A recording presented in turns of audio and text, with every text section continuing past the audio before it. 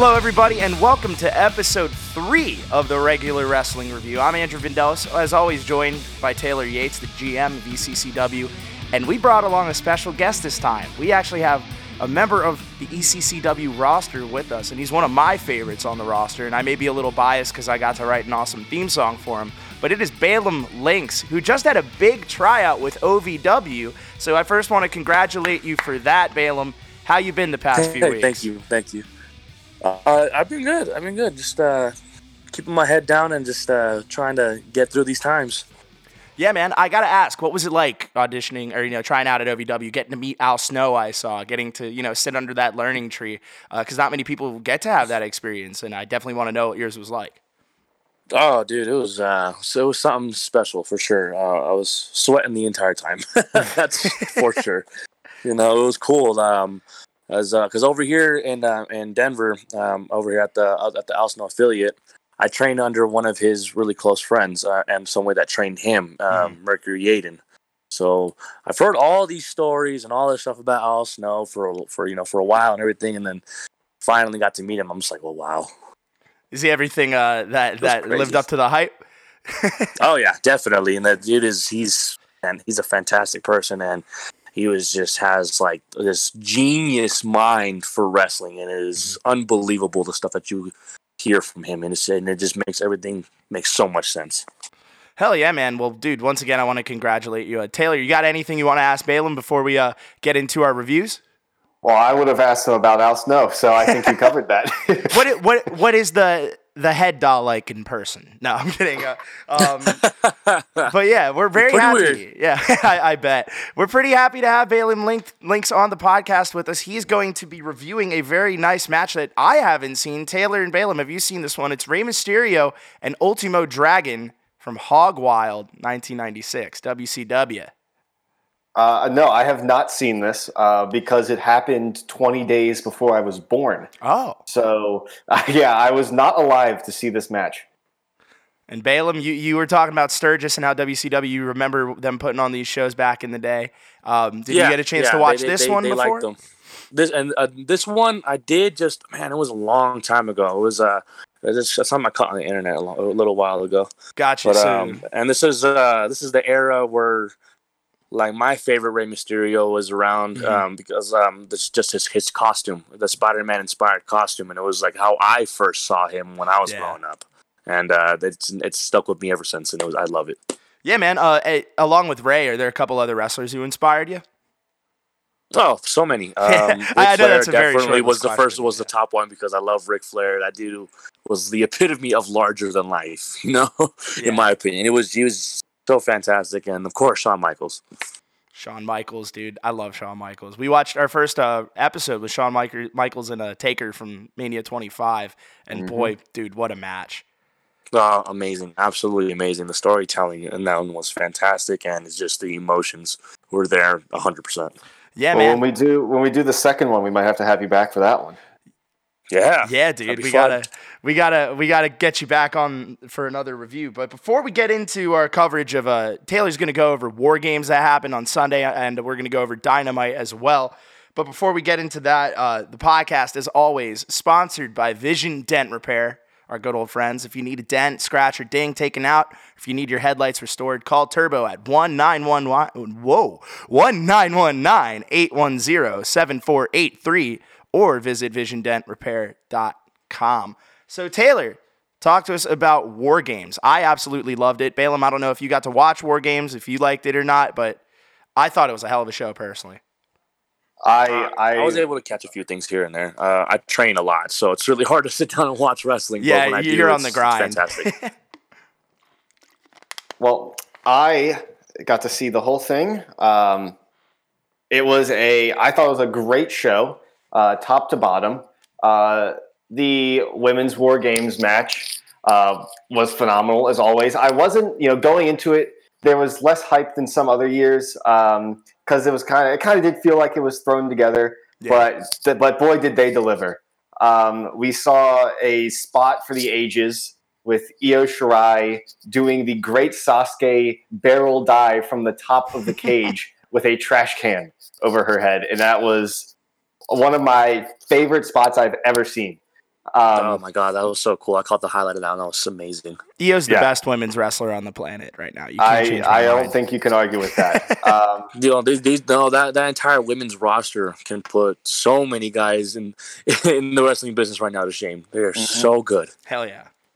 Absolutely. And then we saw with the finish, maybe a surprising result with Io taking the pin from Raquel Gonzalez, who we expect now to be her next challenger and to be the top heel woman in NXT. And I think that she is ready for that position. I said last week I wasn't too impressed with her ladder match, but I think having seen her singles matches, especially the one she had with Rhea Ripley, she can go. And I really expect her future match with Io Shirai, which we can assume is coming soon, to be phenomenal. Well, she's had some great stare downs and even a great match with Rhea Ripley as well, and that was followed up on NXT. Raquel Gonzalez had a stare down with Rhea Ripley, and dude, I could watch them fight forever. I think that's a great pairing right there. Absolutely. Without a doubt. Next up, we had Tommaso Ciampa versus Timothy Thatcher. A good match, as all Timothy Thatcher matches are. I won't say too much about it, but one thing I will say about Thatcher is when he was announced that he was coming to the WWE, I was skeptical, knowing his indie style. There was far more technical style than we really see in WWE, but they've really let him stick to what he's good at and be himself. And the segments they've done with his Thatch Can School have been really phenomenal. So I'm really happy with how they've used him. And hopefully, he hasn't picked up a lot of big wins, but he's had a lot of great matches. Oh, yeah. So hopefully in time he'll pick up some wins. I think the storylines he's had have been good. I think he's been in good, he's been paired up well. Obviously having him start off with Riddle was really hot. And, Ciampa is a great matchup. And I honestly wouldn't mind seeing a tag team come out of this. I don't know about you guys, but I don't know. That's an interesting thought. I don't know how I feel about Thatcher in a tag team. I know he was in some tag things in Evolve, correct? Yeah, if I remember correctly. I wasn't super familiar with Evolve, so I don't know too much. Me neither, so I'll trust BAYLUM on that one. Anything anyone wants to add on that one? Or I watched that. My brother the doesn't thing with Thatcher watch, is that you got here's the thing with Thatcher though. The dude is an absolutely amazing wrestler, like a wrestler 110%. I think the best success that he will have is going to be with a tag team or in a faction, because he, as a package goes, like the personality and the persona and the character and like the mouthpiece, they're there, but just not as abundantly as his wrestling skills, and his wrestling skills are second to none.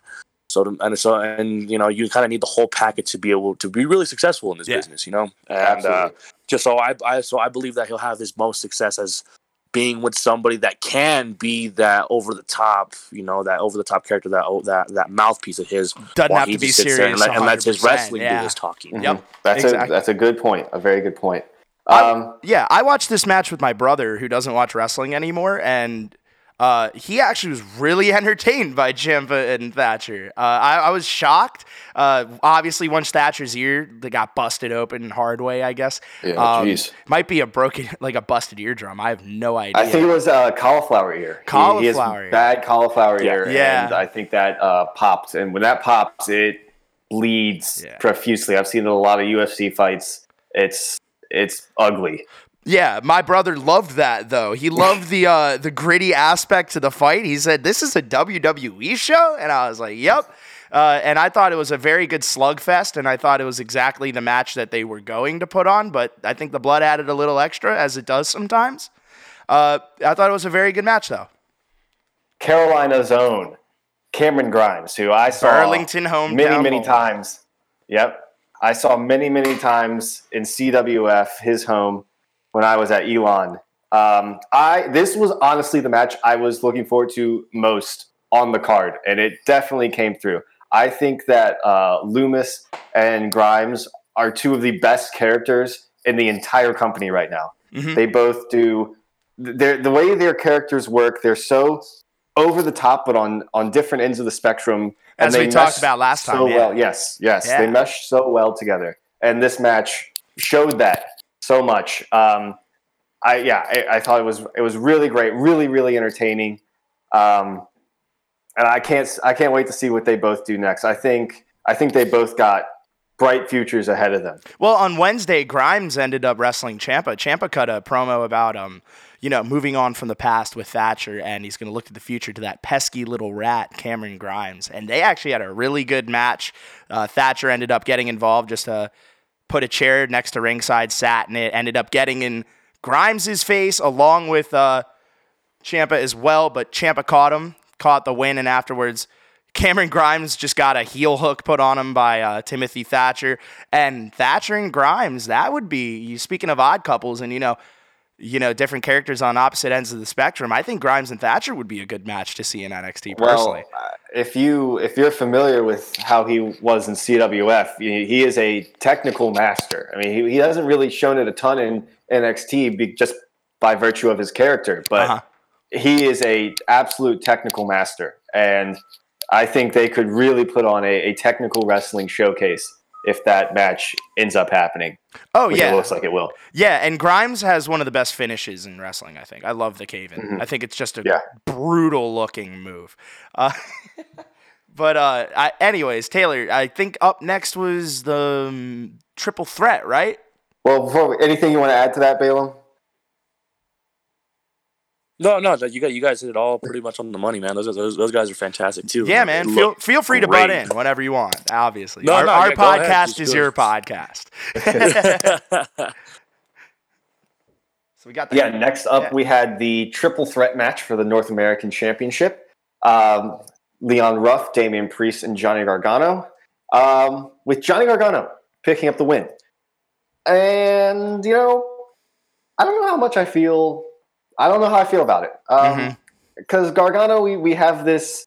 There's always the take of how long is he going to be in NXT, and has he overstayed his welcome in NXT? And is there really a reason for him to be holding a championship in NXT with how long he's been there? And would it be better for Priest to have the title again, or for Ruff to continue this great underdog story that he's been doing? But it looks like they are going to run with Gargano. It looks like they're going to add Austin Theory to his posse of ghost faces. The match itself was good. They had some amazing spots. I'm always impressed by Leon Ruff. I feel like every time I see him, he does something new that I've never seen before. And you see his size and you think, oh, he's just a small guy who's going to get his ass kicked. But he can bring it. He's incredibly entertaining. He does unbelievable stuff in the ring. So charismatic, too, dude. Mm-hmm. So much charisma. So hopefully this wasn't just kind of a one-time deal for him. Hopefully he's sticking around, maybe in the Cruiserweight title picture instead. On Wednesday, I can follow up on Wednesday. So Theory and Gargano pretty much just gave their explanation, which really, as you know, WWE doesn't do really well with explaining actions sometimes. But I thought it was cool. The stable has a name now. It is called The Way, like, the Mandalorian, so I pop for that. Okay. And next week, it was supposed to be Damian Priest and Leon Ruff against Austin Theory and Gargano, but Karrion Kross returned and took out Damian Priest. So now, backstage, Leon Ruff doesn't have a partner. Who walks up to him? Kushida, and says, I'll be your partner. So next week, we are having Kushida and Leon Ruff against Austin Theory and Gargano, and I think that'll be a fun thing to watch, too. I do. I think we've seen Kushida versus Theory, I believe. He kind of beat the crap out of him. As he did with a lot of people this year. Yeah. And maybe if that leads to Kushida being in the American title picture, I would be all for that, because he is past due with getting a title shot and being a big player in NXT. Oh, yeah. I completely agree on that one. All right, moving to the main event, the men's War Games match. And boy, oh my, was this incredible. People say could be in the match of the year conversation. I don't know if I would go that far, but boy, was it, I mean, an unbelievable match. And War Games always hits.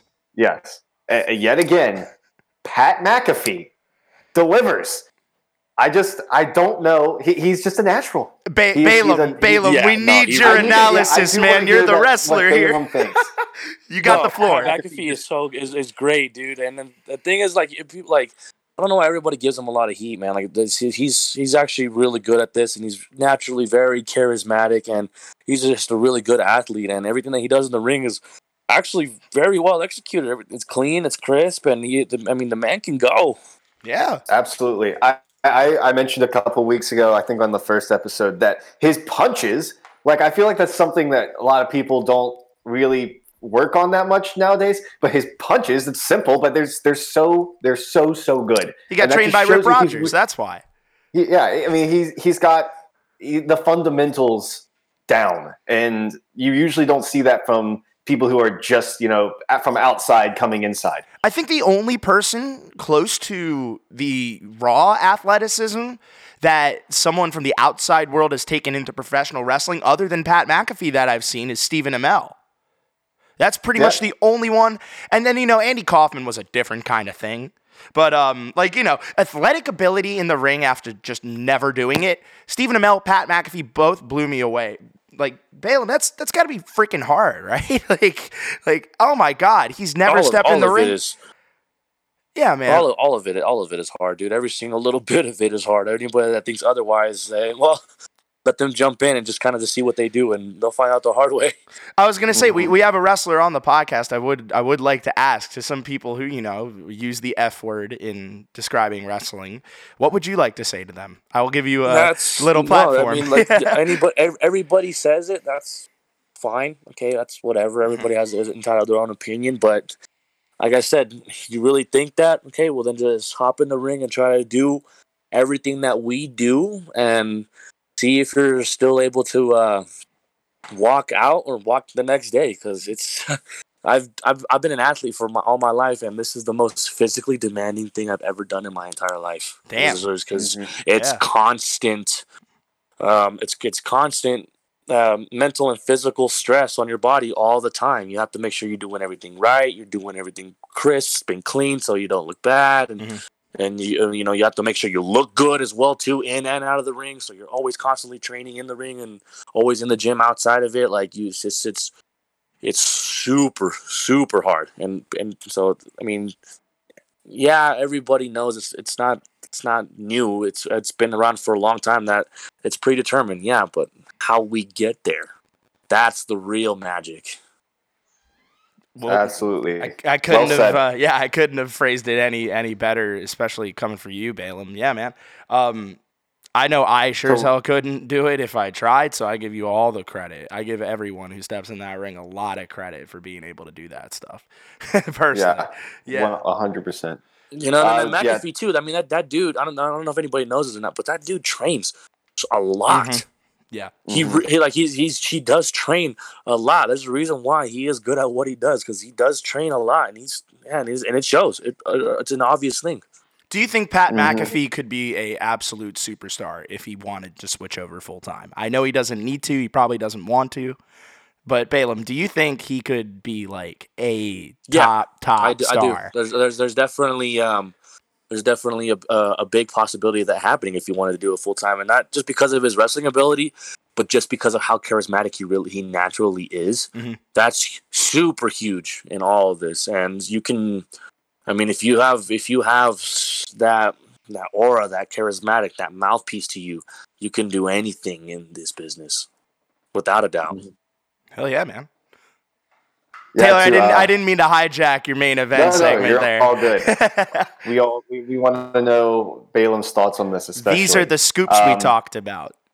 Yeah, but to wrap up, to put a bow on that match, Undisputed Era with the victory. I don't know because I didn't get a chance to watch NXT. Mm-hmm. I don't know if they did anything with Undisputed Era, but to me, it felt like it would have been a perfect time to kind of have an Undisputed Era send-off. I think they've kind of done what they can do in NXT.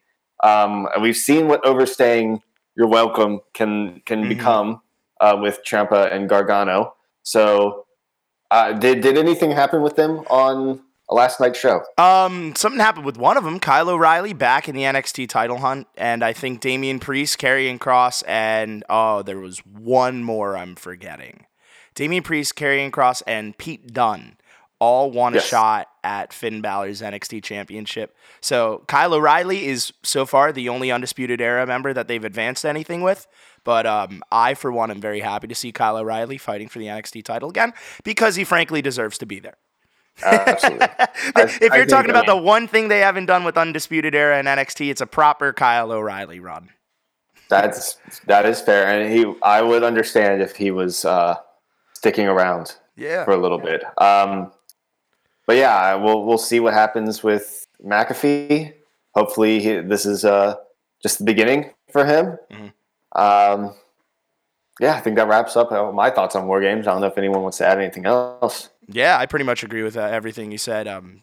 Yeah, I think spots of the night obviously go McAfee and Shirai off the cage, respectively. And both of their matches. Say, October 21st, I said that Pat McAfee was going to jump off the War Games cage. What happens? Jumps off the War Games cage. So call me Nostradamus if you want. Call me Wrestling Nostradamus if you want.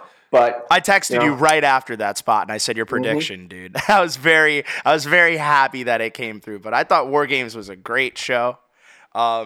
We'll move on to Dynamite now, if that's cool with you guys. I don't have a bunch of notes on Dynamite, but I got a couple things to speak about. Opened up with Young Bucks Hybrid 2. Hell of a match. I'm not going to spoil it all because maybe we'll do a watch-long of it. I thought it had some really cool spots. They had a Doomsday device to the ramp on I think it was Jack Evans, and then also hit a Meltzer driver to the floor. Bucks retain with the BTE trigger, and the Acclaim come out and ambush him, but SCU stops him from doing that. Tag division's starting to get a little better in AEW. I think that's good that they're starting to throw in a couple new teams in there. Still don't know how I feel about the Bucks with the tag titles right now. I love them, but I don't know. You know, I think they're at the wrong time having the belts. That's just my thoughts. But I need to see them actually go deeper in a run. I don't know what you guys think.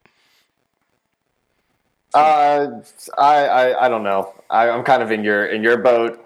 Cautiously optimistic. I have thoughts on how AEW and the people who are like the top people, as in like the executives, have involved themselves.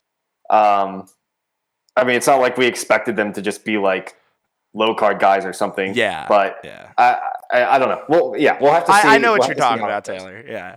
BAYLUM, anything to add there? Young Bucks Hybrid 2. I love Jack Evans and Angelico as a team. I don't know what your thoughts are. Those guys are so good. Oh my god, those guys are fantastic. That's everything that they do is just so like what? Yeah, and that's all from everything that they do with that they've done before over there in Mexico. Like, Lucha Underground too, and AAA, CMLL, yeah. And those guys are just like, man, like they've done it. They've done it all when it comes to their style and their craft and their tacting. Like it's, oh my god, those guys are so good. And to be able to show that like the little guys can do this and do this so well. Yeah, and we forget that Jack Evans has been doing this for a very long time. A long time. Wasn't he an OGPWD? What OGPWG? Isn't that him? I think Jack so. Evans? Yeah, I think. Yeah, I believe so. Oh my god. Yeah, he's really been around for a long early ROH as well. Oh my god. Maybe we got to go back and watch an early Jack Evans match. I think we should. I think that's on the. I'm telling you that you watch his stuff over and with AAA, like, God, seriously, just so good. Yeah, hell yeah. I've seen a fair few highlight videos of him early in his career, and he was. I think at the time when he was early in his career, you probably could have made the argument that he was the most athletic wrestler in the world. Oh yeah, yeah, I could definitely see that for sure. Yeah, and dude, Angelico, I started watching in Lucha Underground, and when he did that dive off the top of the office, oh my god, dude. Oh yeah, dude. That's when I was like, why isn't this guy signed to anywhere? And then I found out he was working his ass off in Mexico. So yeah, big time, dude. Lucha Underground, oh man, that's the diamond in the rough right there. Dude, I rewatched that. No, but it's free on some website, and I watched like the first 2 seasons of it again, and I was like, this is so good. And I'd say really is, a good 70% of wrestling from like 2017 on has been from Lucha Underground and like PWG and ROH. That was the start of a lot of people's. I was like, that was the big break for a lot of people. Mm-hmm. Yeah, and then they didn't pay the wrestlers, sadly, but yeah, of course, behind the scenes, things make it fall apart. What a shame. Wouldn't be the wrestling business if that weren't the case, but yeah, of course. Speaking of not falling apart, but someone who's coming together in recent weeks after picking up the TNT title. Wow, what a terrible segue. I'm not going to try to do that again. But Darby Allin came up next, and he had a promo in a psychiatrist office. They had the little psychiatrist photos, like the butterflies and the ink blots, and tell him what you see. And basically, he sees a bunch of spitting images. His team Taz says him and Cage isn't 6 months in the making from when he injured him at Double or Nothing. It's 27 years because he's put up with shit like this all his life. And that actually seemed weaved very well into the Cody segment. Cody came out for an interview, and something irks me about his entrance. I don't know what. Taylor, I think it's to your point about the executives and trying to put themselves over a little bit, but Cody's entrance, man. It's Undertaker level of waiting. The center part. You have Sting entering from the side, the old what the TNA hell, man? over there, and Cody gets the middle. But I digress. Anyways, that's just the initial thought I had. He's out for a promo, for an interview with Shivani, rather, and Shivani asks him for what he thought about Sting. But as people have pointed out on social media, wrestling social media, people interrupting people before they even utter a word has been a staple on both shows the past few weeks. Stop it, wrestling bookers. Stop. Anyways, that's all I have to say about that. But Sting comes out, and Arn is the first person to go face to face with him. He says, "I know you have an agenda." So basically, he's like, "I'm a dip," and he just bounces. Sting's hamming it up. He wants Tony to give us an "It's Sting," and of course, Shivani obliges. Cody wants to get to the point, he says, and I wrote, "So do I." Sting doesn't want to wrestle Cody yet. He said something's really familiar about this place. Like, really familiar. And he points to Darby Allin in the bleachers. And I laughed. I thought it was funny. I thought it was a good thing for Sting to point out. For them to kind of ignore it would have been like head scratching. But Cody says, "Well, okay, what the hell are you doing here?" And that's what I was asking. Sting basically tells Cody, "None of your business," and says, "See you around, kid." And that's how that segment ended. I thought it was kind of weird. You know, it's cool seeing Sting here, and I know they don't want to give everything away the first week he's back or the first time he's on TV. And that's the part of the mystique of Sting. You never know what he's going to do next. But I thought this whole segment was just kind of weird. I don't know. What do you guys think? I mean, look, it's Sting. Yeah, I was excited just because it was Sting. I don't want him to wrestle, given what happened to him in the past. Caleb does not want him to wrestle. I really hope that it is just him and Darby, him kind of being Darby's legend manager. But I'm getting the feeling that Sting has an itch to go out on a higher note than almost paralyzing himself in a He watched The Last Ride and said, "I can't end it like this." Yeah. So maybe I saw a report that maybe he does tag matches, which would be slightly okay, or cinematic matches, which would be better because they could protect him more in those. Yeah. So we'll see. But yeah, that's my thoughts on Sting. So we'll see where it goes. Baylum, you got any thoughts? I don't know. Like, I'm kind of confused on what they're trying to do in the first place with him in general. Because like when he came out, the same episode as Kenny Omega winning the top prize. Yeah, last week. So it's like why? You know what I'm saying? Like you have a really big reveal, and then you have a huge title change in the same episode. So it's like, you think one kind of overshadows the other? Yeah. No, okay. Exactly. Gotcha. And so it's like it's a really big moment. So why try to put so much in there? Like it makes you wonder, like, what are they trying to go for? Like, is it because they're the ratings, or I mean, it is the ratings. What is it? So it's like you cannot make if you want to be able to stay here and be able to compete with the flagship, you have to play things smart and and not by the book, but like you kind of have to not all, and I guess not reserved either, but you have to kind of just pace things out so that way you can be in this race the entire way through and not just get gassed out in the first half. You know? I think pacing's a great word to describe it. And, it's just 2 weeks where, and I'll get to this when we talk about Omega and Callis coming out too, but like not anything being pushed forward, Nothing's pressing me. I want to see Sting on Dynamite next week, but I don't really know what he's up to, so I don't know if I'll miss it or anything. And I think that's a problem. To your point, Baylum. If I fear that I'm going to miss a segment, I really hope that he's not wrestling. That's it. We don't want. I mean, the dude's had a great career. I don't want him to get hurt. In the world, legendary. So we don't need to. I mean, he might want it, but we don't need it. Yeah. Mm-hmm. FTR and Varsity Blondes I didn't watch, I'm not going to lie, but FTR won, and afterwards they shoved Jurassic Express, so that's going to be something cool, I think. Again, AEW Tab Division, I like it. Shout out to Carolina-trained Griff Garrison. Yes. From Greensboro. Just 20 minutes down the road from our alma maters. And Brian Pillman, though, fantastic. I finally got a chance to finally meet him at OVW. Dude, fantastic. Yeah, I forgot about that. He's part of OVW. Yeah, what was that like? Dude, he actually just their last pay-per-view, the Christmas Chaos, he just walked away as their heavyweight champion. Holy crap. That's great. Yeah, dude, wow. And then from after that, he literally went and went in there with the FTR. He's on Dynamite. Yeah. That's nice. Like the dude is on fire right now. He is. Hell yeah. I will say I did get to see this match. Griff Garrison that dude is a stud. He is a big-time athlete, and I think Pillman took the pin in that match. And the way they were talking up Garrison on commentary made me feel like they might be protecting him a little bit down the line. Oh, you think so? It's just, it might be a bit far out. I mean, obviously, it's a pretty crowded scene right now. But they were talking him up big time. So yeah. From there, they had Dustin Rhodes and 10 of the Dark Order, Alex Reynolds, I believe. Anna Jay was on the screen for 5 seconds, highlight of the show. My wife. Excuse me? Excuse me? All right, you know what? This will be after we record. Uno asks Dustin to join the Dark Order and be 7. I thought that was amazing. A little callback to WCW and quote Uncle Fester looking Dustin Rhodes there. Shaq was on Dynamite this week in an interview with Brandy Rhodes and Shivani. Brandy and Jade Cargill are going to wrestle, I guess. I'm excited to see Jade.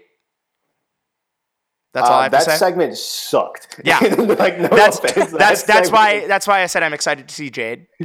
Yeah, I don't know what was going. They hyped that up so much, like Shaq's going to be on AEW, and then he was like, "Yeah, I know Jade for a long time." And he got a drink thrown in his face. Then he got water thrown on him for no reason. I thought it was so bewildering, dude. And Brandy's trying to be the face in this.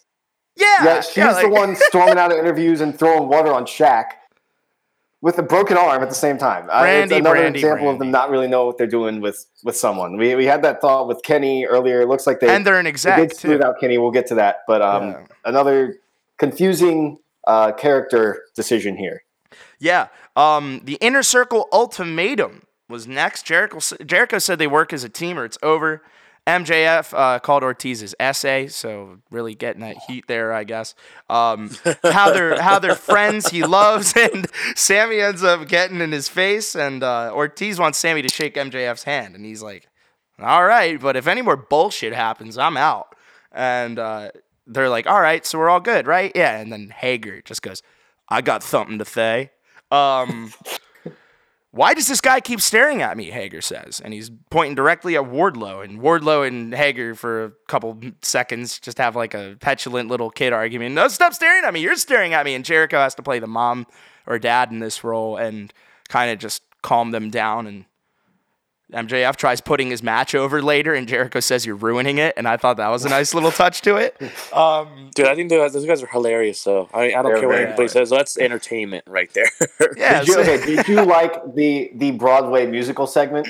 I loved it. I absolutely loved it. I thought it was sports entertainment at its finest. That was seriously so funny and so, like, who would have thought that was ever going to happen?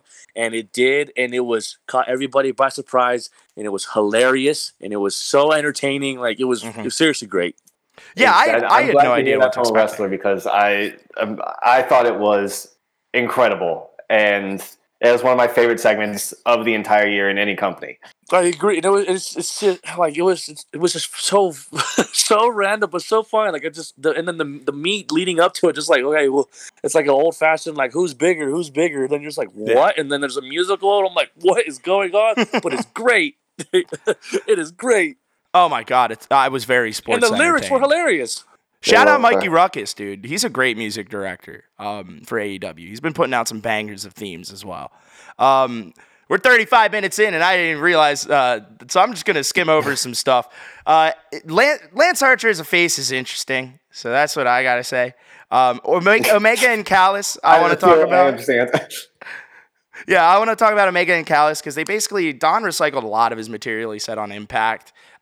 Without us, there may be no AEW. Without the Tokyo Dome, I was the invisible hand in his career. I like that Kenny's a heel, but he's such a nerd when he cuts promos. But that's part of it now, and I like it. I like this Kenny that he's becoming far more than whatever he's been doing for basically since like the Hangman stuff. Like the baby, he's been such a weird tweener that didn't really have any direction. And at least this Kenny, they got the crowd to boo him, which they hadn't been doing. Even That's though awesome. He was I thought it was clearly great. being positioned as the heel, and they finally got them to boo. He said it was, I liked Kenny kind of like, first off on Impact, kind of like pushing back at Josh Matthews when he asked questions, and then also. Wait, you watched Impact? I watched that segment. That was about it. There was a Ravens game on that night, so I didn't get to catch all of it. But Don repeated a bunch of lines in this. I guess it was just like a recap for, I guess we're calling them casual AEW fans.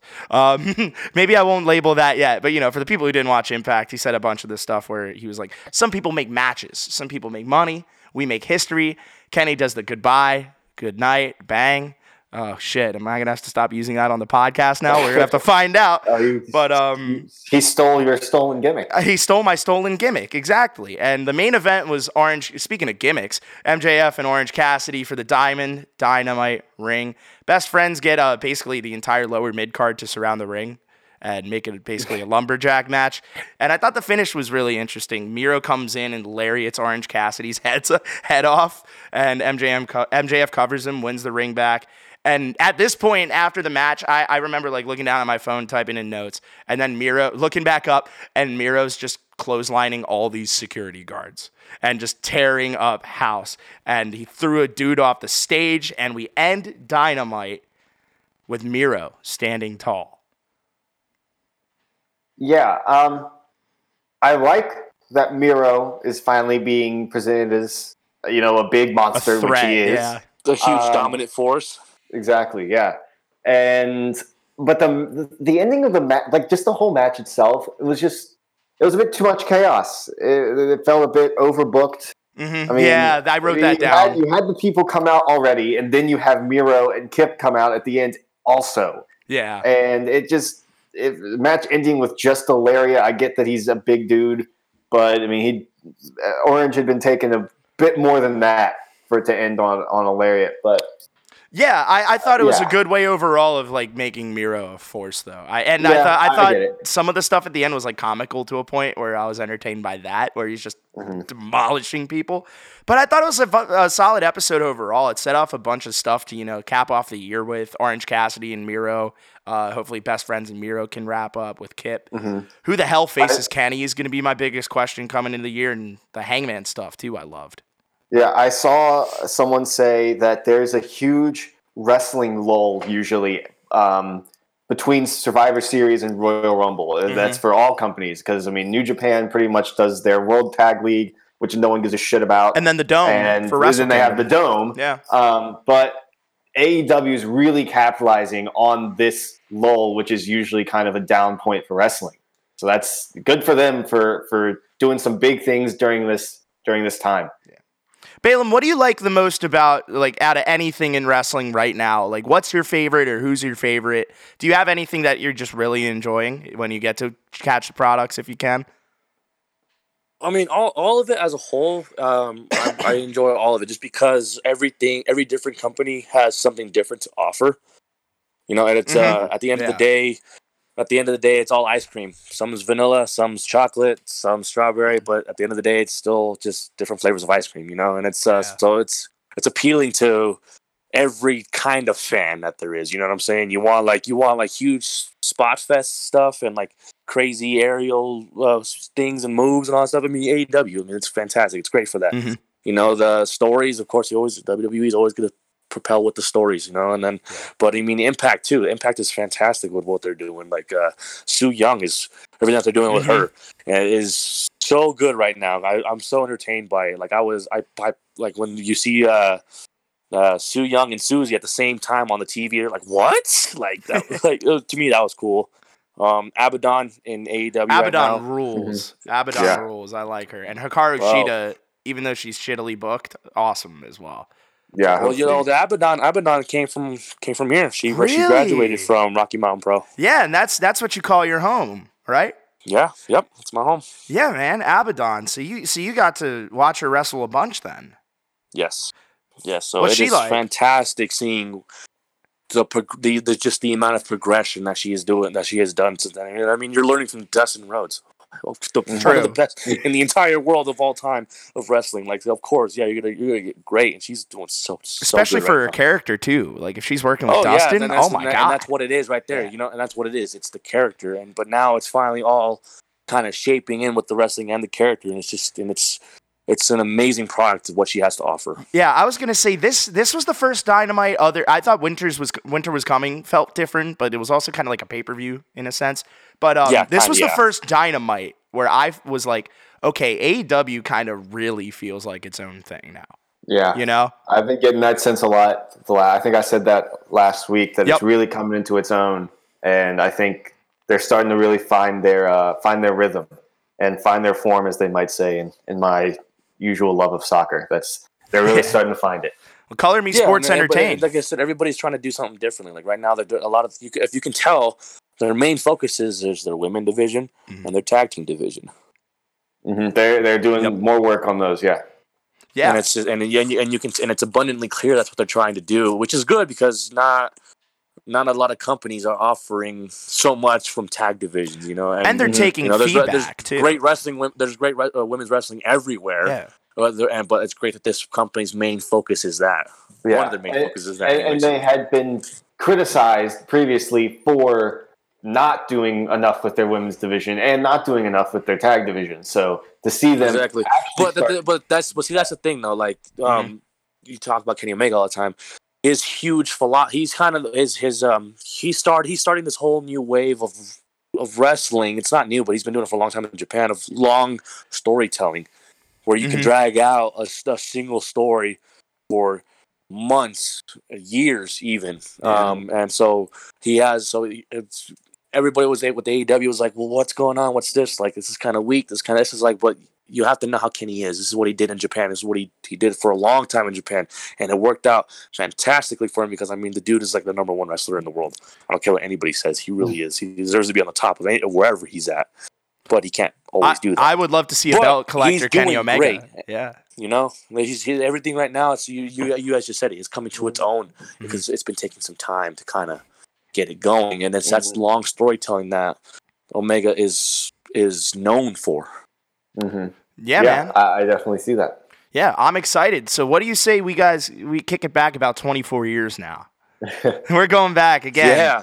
Thank you for sticking with us through the NXT and AEW review if you made it this far. We are taking a look at WCW Hog Wild 1996, Rey Mysterio versus Ultimate Dragon. You can go ahead and skip forward on the WWE Network to 3:02. Click on that timestamp. This card also featured Hollywood Hulk Hogan challenging the Giant for the WCW World Heavyweight title. I believe this was one of the first shows, or if not the first show after the heel turn. Probably, I think. And then the Outsiders faced Sting and Lex Luger as well, and Ric Flair defended the United States Championship against Eddie Guerrero.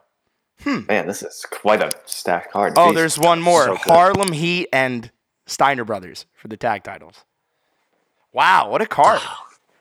Right? I just watch this in full afterwards. Yeah. Maybe that's something we'll do on the show one day too, God forbid. No, I'm kidding. But anyways, we'll move on to the match now. Let's head over to 302. I'm going to give you guys some time to catch up your WWE networks. I would actually love to do a pay-per-view. That would be fun, but that's another time.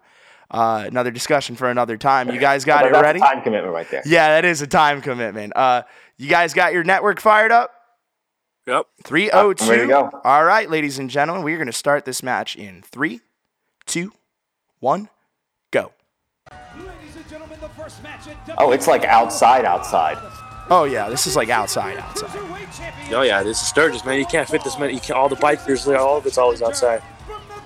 Yeah. The Ultimate Dragon. All right, ladies and gentlemen. And Kenny posted a photo of his face photoshopped on Ultimo Dragon's head with all the belts. I would love to see a little belt collector Kenny, just like Ultimate Dragon did. That's hilarious. Sonny Ono. Jeez. Oh, yeah. Dude, these two are still together, right? They're still, they don't appear too much, but they're still going. I've seen them do some indie bookings in the U.S. on like WrestleMania weekends. I think you're right. Oh, yeah, I heard he's still working. Yeah, like, how old is he now? Good. I don't know how old he is, but It's crazy. Man, I really want a cape.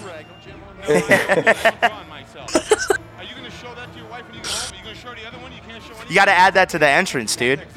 Oh man, I gotta figure out how to do it one of these days. Rey was if champion I at were a this wrestler, time. I'm definitely using a cape.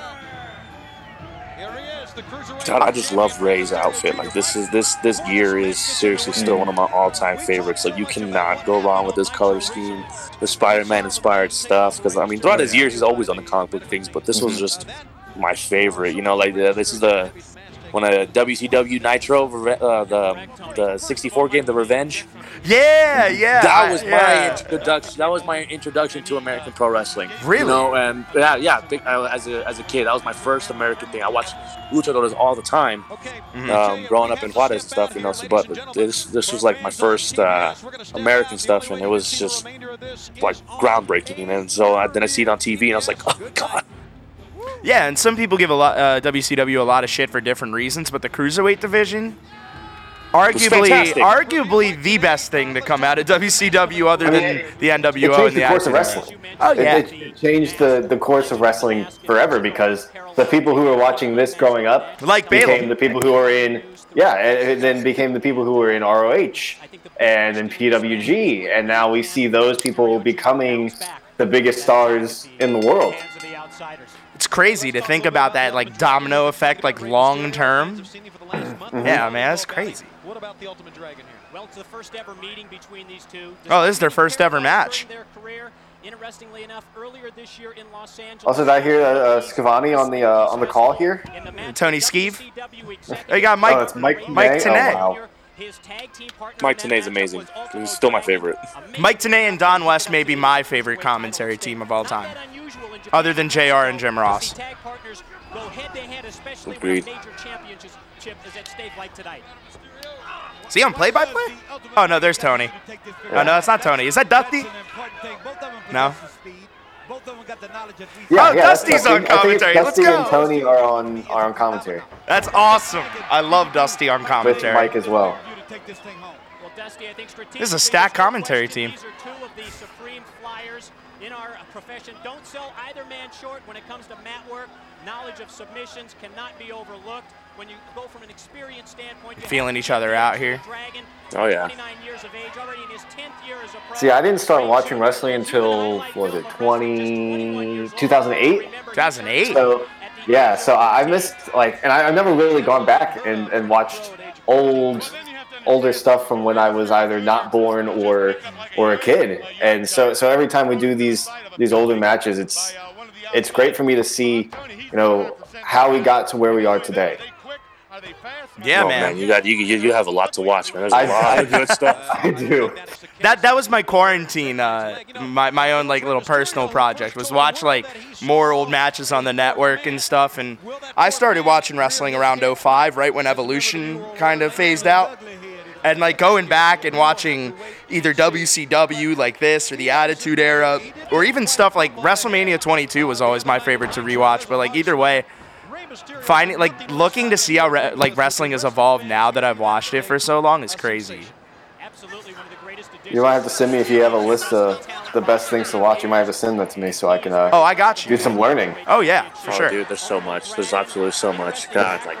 BAYLUM probably man. knows the best, so he might have to send us a little laundry list of matches. It's so good, dude. Like you'll notice how every the evolution of wrestling does is like it's abundantly clear, but the fundamentals never leave, and there's a reason why they stay there and why it works. And it's just the storytelling is the key to every single thing. Yeah. Yeah, absolutely. Here's the whip to the far side. Ultimo Dragon, look at the quickness of it. Oh my goodness. I wonder this, BAYLUM. Like musicians sometimes they'll listen to music and they'll critique like a guitar part or the mix of it or how something sounds. When you're watching a wrestling match, are you looking at like are you stripping it all down, or are you watching as a fan, or is it kind of a mix of both?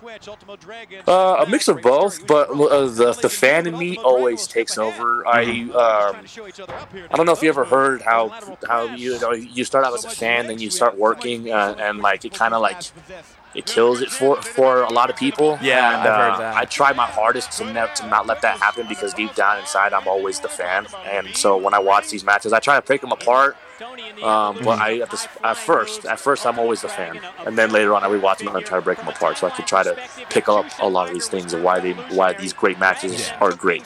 Yeah, if you see like a cool move, have you seen a cool move and been like, oh, I want to do that in the ring, and you like study it and rewatch it? I'm just curious. Oh, without a doubt. If that's a dumb question, let me know. But no, without a doubt, dude. I'll clip it, I'll save it on my phone, and I'll be looking at it over and over again. I'm like, okay, this is the jumping point here. Like he takes his foot off right here, like the little things, and especially with like the flying stuff. That stuff is so hard, and there's not necessarily like a designated like flying teacher here or whatever, to teach you any aircraft control. So I kind of just have to really try to just I try things myself, and the only way to do that is video study. Yeah, I can kind of relate to that. I worked as a soccer scout for a little bit after I got out of college, and going from watching the game as a scout and as like that being my job, and then having to transition to watch it like as a fan, it's difficult. I understand what you're saying. You have to like step back and be like, hey, I'm not working right now. I can step back and just kind of enjoy this. Yeah, like no matter what, I always enjoy wrestling. That's why everyone's so critical. I don't know why everyone's so critical about all these things. Like even just the fans, like I don't understand that. Like it's just like me. Like I love wrestling. Yeah, man. Every single aspect of it is fantastic to me. So I just always, no matter what, the fan is always first when I'm watching. Yeah, man. I love your attitude towards the business, man. Definitely something a lot of people I think should take notes on. I mean, that figure four too. And don't forget something, Dusty. You've used this hole before. Yes, I have. Won a lot of matches. They got the helicopters flying over and everything. Dude, it's crazy crowd over in Sturgis, man. You should see some of the pay-per-views they have over there. You gotta watch them. They're nuts. Are they a rowdy bunch? They're all shit-faced the whole time. Yeah. Wait, that was a rhetorical question. I mean, you don't see the blow-up doll getting tossed around the back of the Listen to this. Jushin Thunder Liger, incredibly, in 2.5 minutes, and he turned around. That stage drop-off is steep right there. Yeah, I was going to say, I don't know if they're doing any drops, but it looks like Ultimate's about to with fly, dude. Acai moonsault. Jushin Liger, our best wishes go out to him. Tuesday of this week, Liger was diagnosed with a brain tumor. We wish him a speedy. Oh my God, I didn't even know Liger had a brain tumor at any point. I remember hearing about it early. And then he wrestled for 24 years. Exactly. Yeah. Hell yeah. Jushin Thunder Liger, one of the GOATs. Oh, God, one of the best. It's like a reverse torture rack. Mm-hmm. It's interesting to see Rey without the tattoos. Yeah. Well, that's one way. Once again, Will Dragon covering. Iron Mike making a mistake, I believe, right there. So Ultimate Dragon's the face, the heel. Yeah. Got to be the evil foreigner. And his first appearance ever on a pay-per-view, certainly a milestone for this youngster. Well, that's what he's doing. Dude's a world-class wrestler. God, he's so good. I'm good, and that's an understatement. Yeah. You got people honking their cars, too. Oh, yeah. Revving the engines in the background. Yeah, all the motorcycles. Surfboard that Rito Romero special, as the hold is called in Mexico. Yes. And you know what's called before that? The Cesar Romero special. No, it was not. It was not. You were wrong. Oh, Heenan's on it, too. He said big high shoes. He used to dance. Okay, I'll have to referee this one all night. How about the Desi Arnett? Interrupts. Dusty and Bobby just chirping at each other. So agile. Up on top. Oh, drop kick. Love it. Springboard drop kick by Ray Jr. sends Dragon to the floor. Baseball slide all the way down to the. Oh, he's absolutely going to dive out there, isn't he? He just dropped kicked him with Sturgis to Rapid City. Look at this. Oh my my God! That is a drop. Out of frame, too. Just came right into frame. On the ground. Would you listen to him? Where's Tine yelling for the truck for a replay? Yeah, we got to get another look at that, guys. Where guys in the truck? Yeah. I need another shot of that. He was probably like shoot pissed than TNA. Like that probably wasn't just a thing he said. He was probably mad. That is my favorite Tine-ism. We got to get another look at that. Guys in the truck. Yeah, it's great. Mine is I love Kurt it. Angle ripping down the straps and shouting "yeah" at the top of his lungs. Nothing beats that. And I think the most dangerous thing Perk Angle, goated. is elevated here because I was about to say that. I was like, I don't know if that's in poor taste. Ah, no. So you go to the ground there, over the top rope, you're talking 15 feet. Here we go. Oh my God. Oh, beautiful. How hard are those to land, I wonder? Oh my God. The top by Ray Jr. Frankensteiner style Huracan run, as it's called in Mexico. And he's now ready to make the cover on Dragon. I love how like the person who popularized that in America Was Scott Steiner.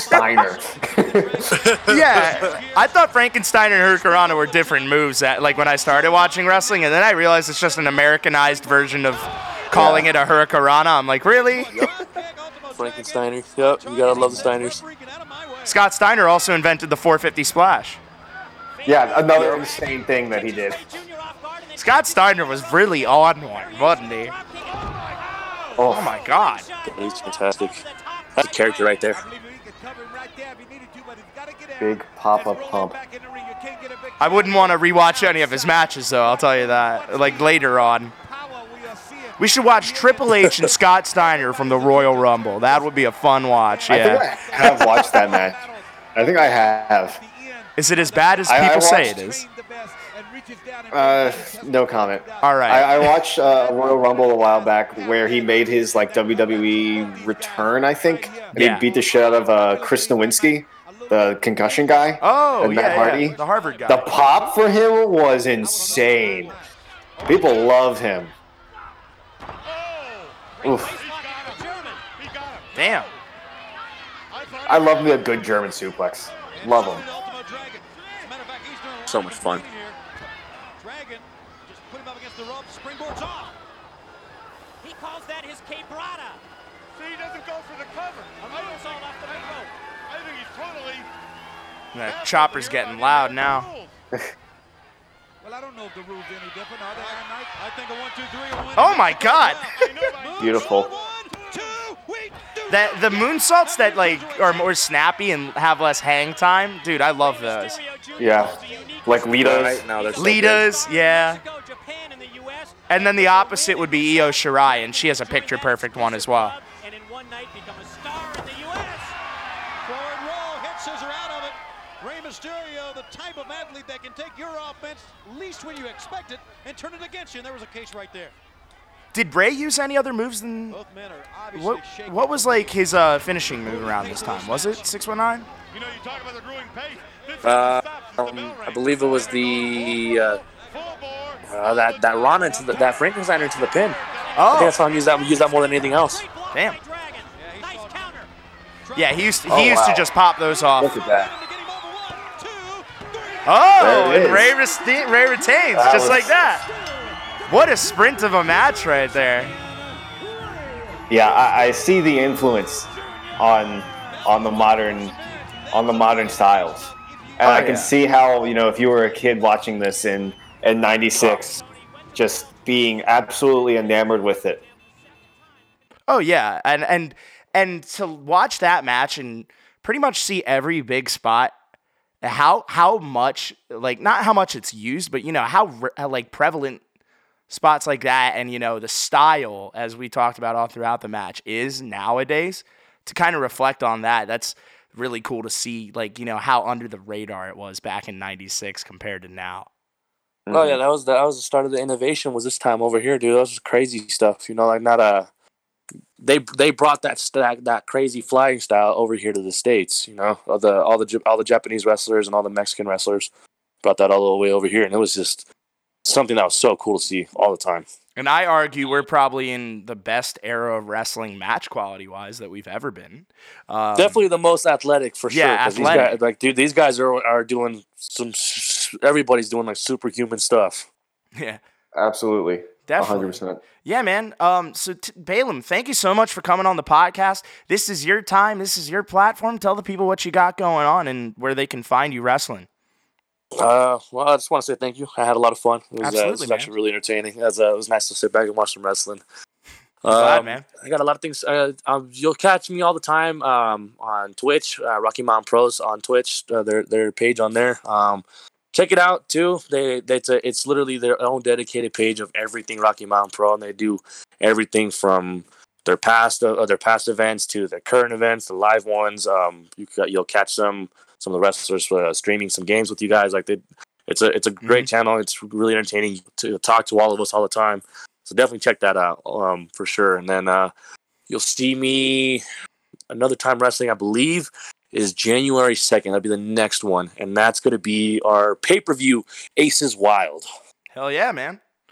Where can people find the pay-per-view? Twitch still, or Twitch, where can they Twitch. order? It's a $5 or $6 subscription, monthly subscription, and you'll get to watch our live events the day that the day it happens. And then if not, you got to wait until we air it on TV, which is like a few weeks out. Yeah, you guys are syndicated in Colorado, so it's a big shout to you, BAYLUM, popping up on screens left and right.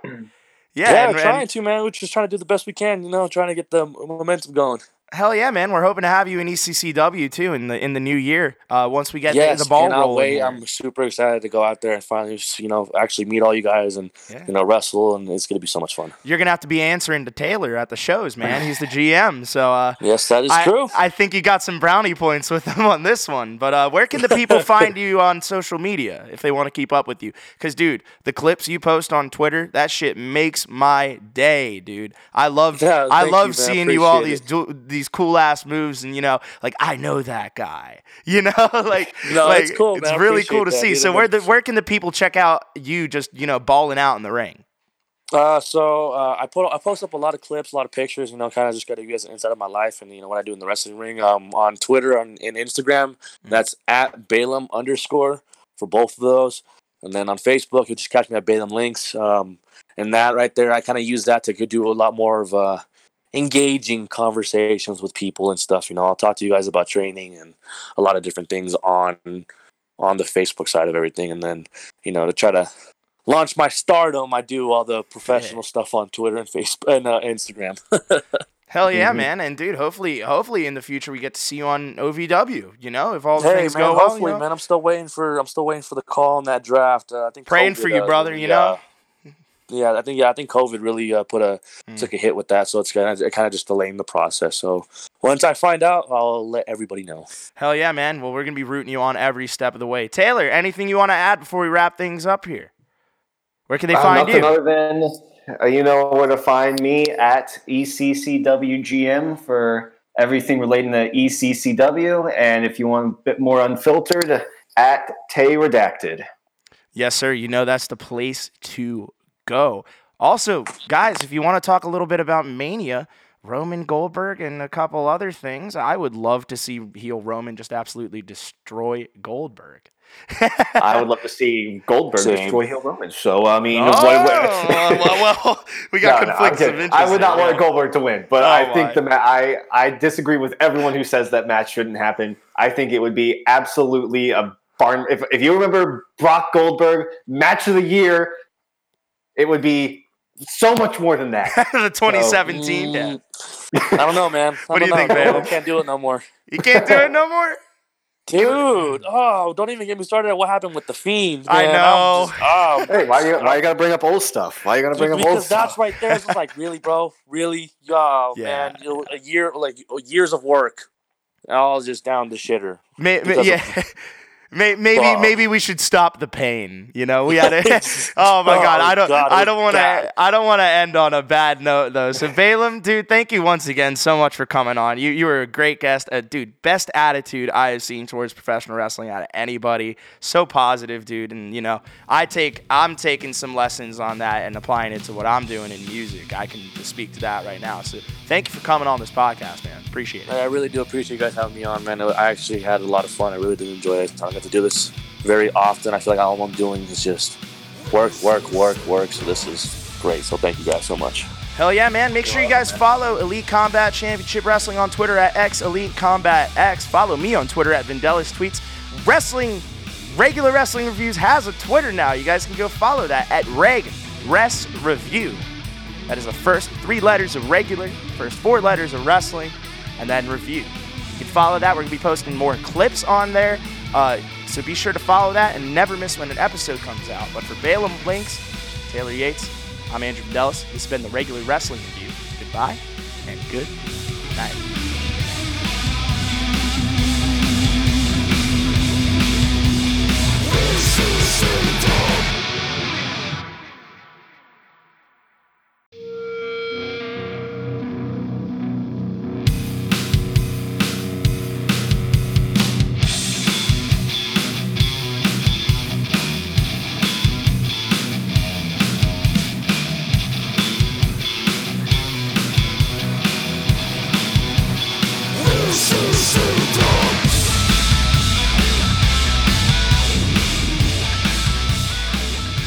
Hello, everybody, and welcome to episode 3 of the Regular Wrestling Review. I'm Andrew Vindelis, as always joined by Taylor Yates, the GM of ECCW, and we brought along a special guest this time. We actually have a member of the ECCW roster with us, and he's one of my favorites on the roster, and I may be a little biased because I got to write an awesome theme song for him, but it is BAYLUM LYNX, who just had a big tryout with OVW, so I first want to congratulate you for that, BAYLUM. How you been the past few weeks? Thank you. I've been good. Just keeping my head down and just trying to get through these times. Yeah, man. I gotta ask, what was it like auditioning or trying out at OVW, getting to meet Al Snow? I saw getting to sit under that learning tree because not many people get to have that experience, and I definitely want to know what yours was like. Oh, dude, it was something special for sure. I was sweating the entire time. That's for sure. It was cool. Because over here in Denver, over here at the Al Snow affiliate, I trained under one of his really close friends, and someone that trained him, Mercury Yaden. So I've heard all these stories and all this stuff about Al Snow for a while and everything, and then finally got to meet him. I'm just like, well, wow. Is he everything that lived up to the hype? Oh yeah, definitely. And that dude he's a fantastic person, and he has like this genius mind for wrestling, and it is unbelievable the stuff that you hear from him, and it just makes everything make so much sense. Hell yeah, man. Well, dude, once again, I want to congratulate you. Taylor, you got anything you want to ask BAYLUM before we get into our reviews? Well, I would have asked him about Al Snow, so I think you covered that. What is the head doll like in person? No, I'm kidding. But yeah, we're very happy. Weird. Yeah, I bet. We're pretty happy to have BAYLUM LYNX on the podcast with us. He's going to be reviewing a very nice match that I haven't seen. Taylor and BAYLUM, have you seen this one? It's Rey Mysterio and Ultimo Dragon from Hog Wild, 1996, WCW. No, I have not seen this because it happened 20 days before I was born. Oh. So, yeah, I was not alive to see this match. And BAYLUM, you were talking about Sturgis and how WCW, you remember them putting on these shows back in the day. Did you get a chance to watch this one before? Liked them. This one, I did it was a long time ago. It was it's something I caught on the internet a little while ago. Gotcha. But, and this is the era where like my favorite Rey Mysterio was around because this just his costume, the Spider-Man inspired costume, and it was like how I first saw him when I was growing up, and it's stuck with me ever since, and I love it. Yeah, man.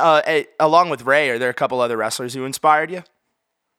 Oh, so many. I know that's a very definitely short was the question, first, was the top one because I love Ric Flair. That dude was the epitome of larger than life, in my opinion. He was so fantastic, and of course, Shawn Michaels.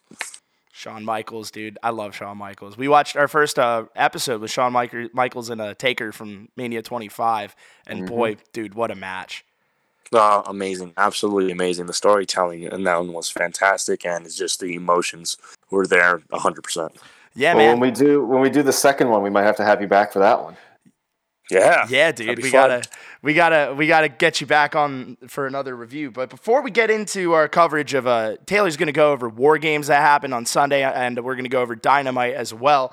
But before we get into that, the podcast, as always, sponsored by Vision Dent Repair, our good old friends. If you need a dent, scratch, or ding taken out, if you need your headlights restored, call Turbo at 1919-810-7483 or visit visiondentrepair.com.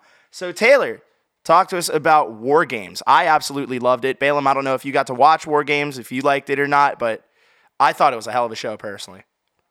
I was able to catch a few things here and there. I train a lot, so it's really hard to sit down and watch wrestling. Yeah, but when you're on the grind. It's fantastic.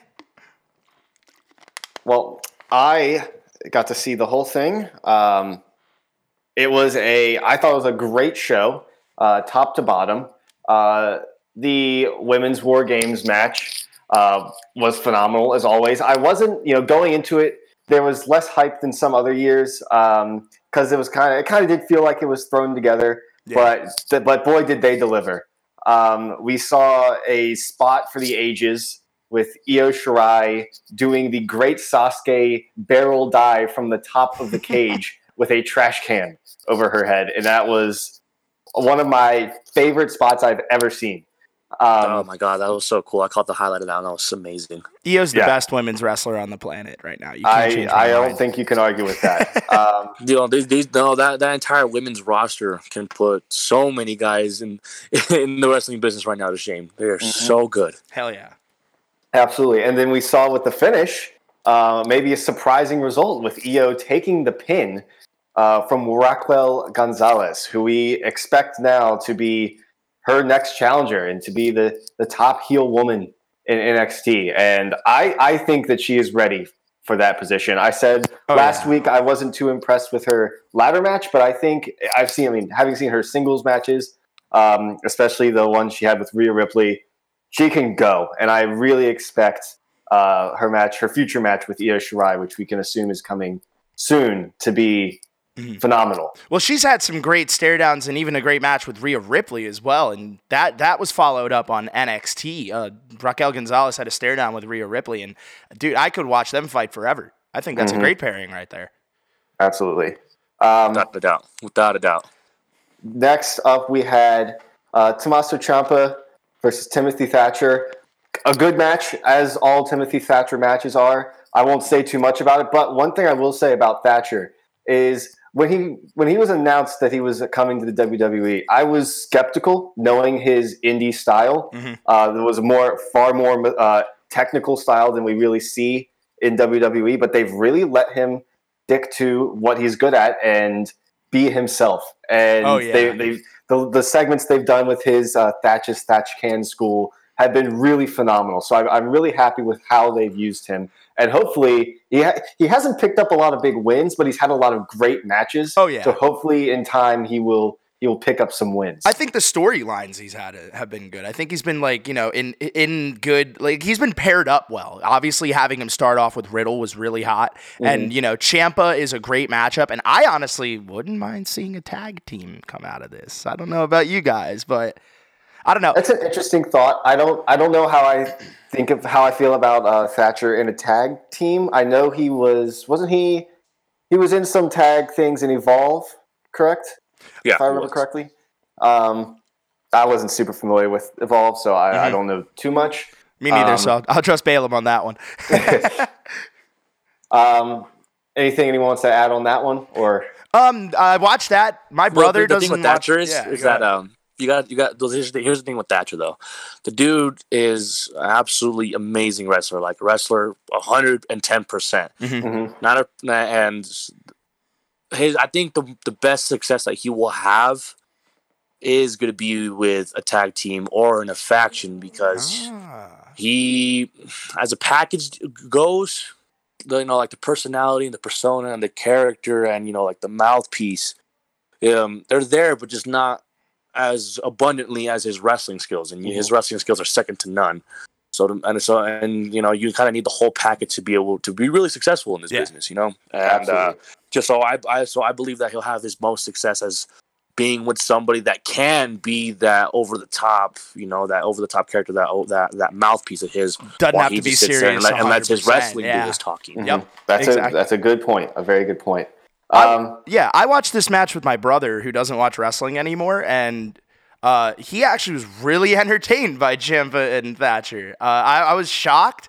Obviously, once Thatcher's ear they got busted open hard way, I guess. Yeah, might be a busted eardrum. I have no idea. I think it was cauliflower ear. He has bad cauliflower ear, and I think that popped. And when that pops, it bleeds profusely. I've seen it in a lot of UFC fights. It's ugly.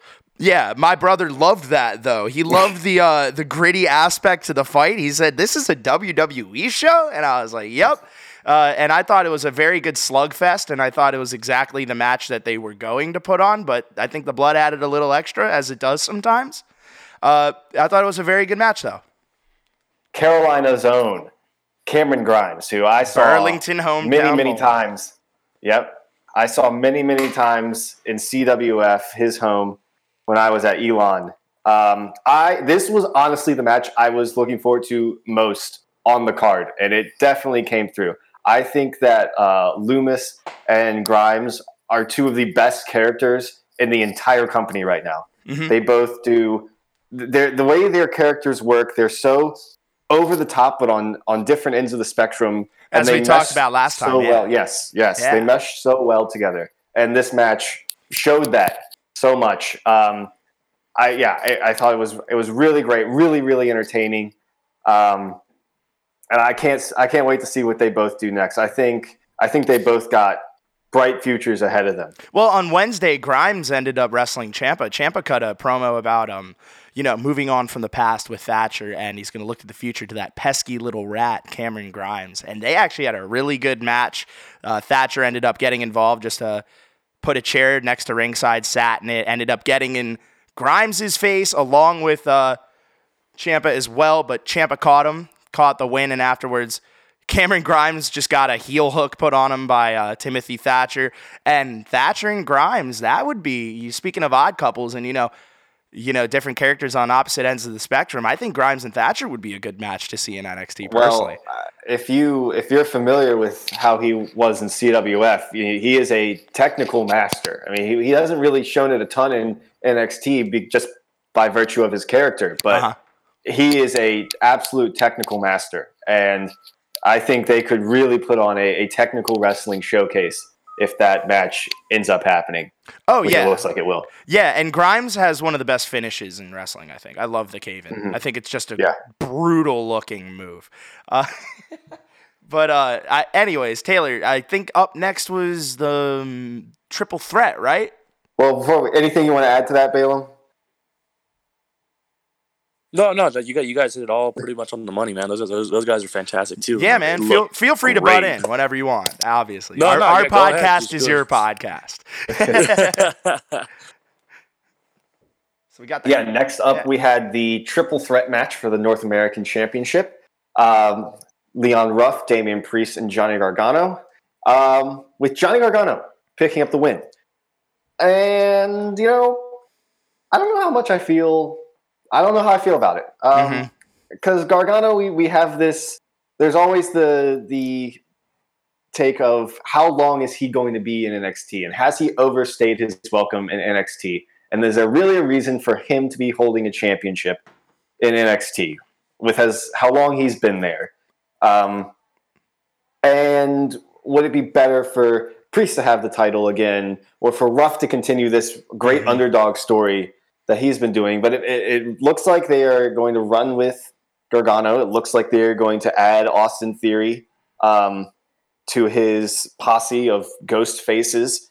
The match itself was good. They had some amazing spots. I'm always impressed by Leon Ruff. I feel like every time I see him, he does something new that I've never seen before. And you see his size and you think, oh, he's just a small guy who's going to get his ass kicked. But he can bring it. He's incredibly entertaining. He does unbelievable stuff in the ring. So charismatic, too, dude. So much charisma.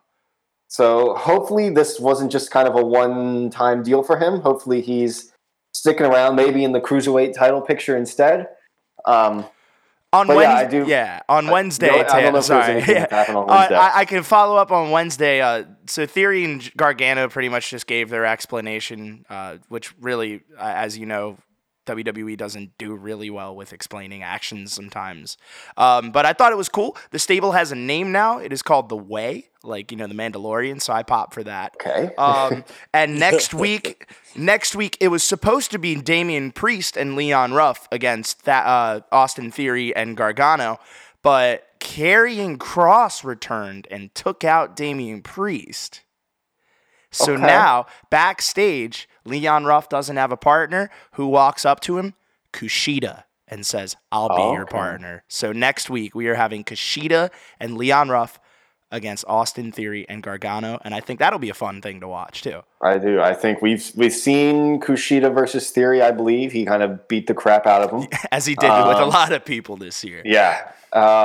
And maybe if that leads to Kushida being in the American title picture, I would be all for that, because he is past due with getting a title shot and being a big player in NXT. Oh, yeah. I completely agree on that one. All right, moving to the main event, the men's War Games match. And boy, oh my, was this incredible. People say could be in the match of the year conversation.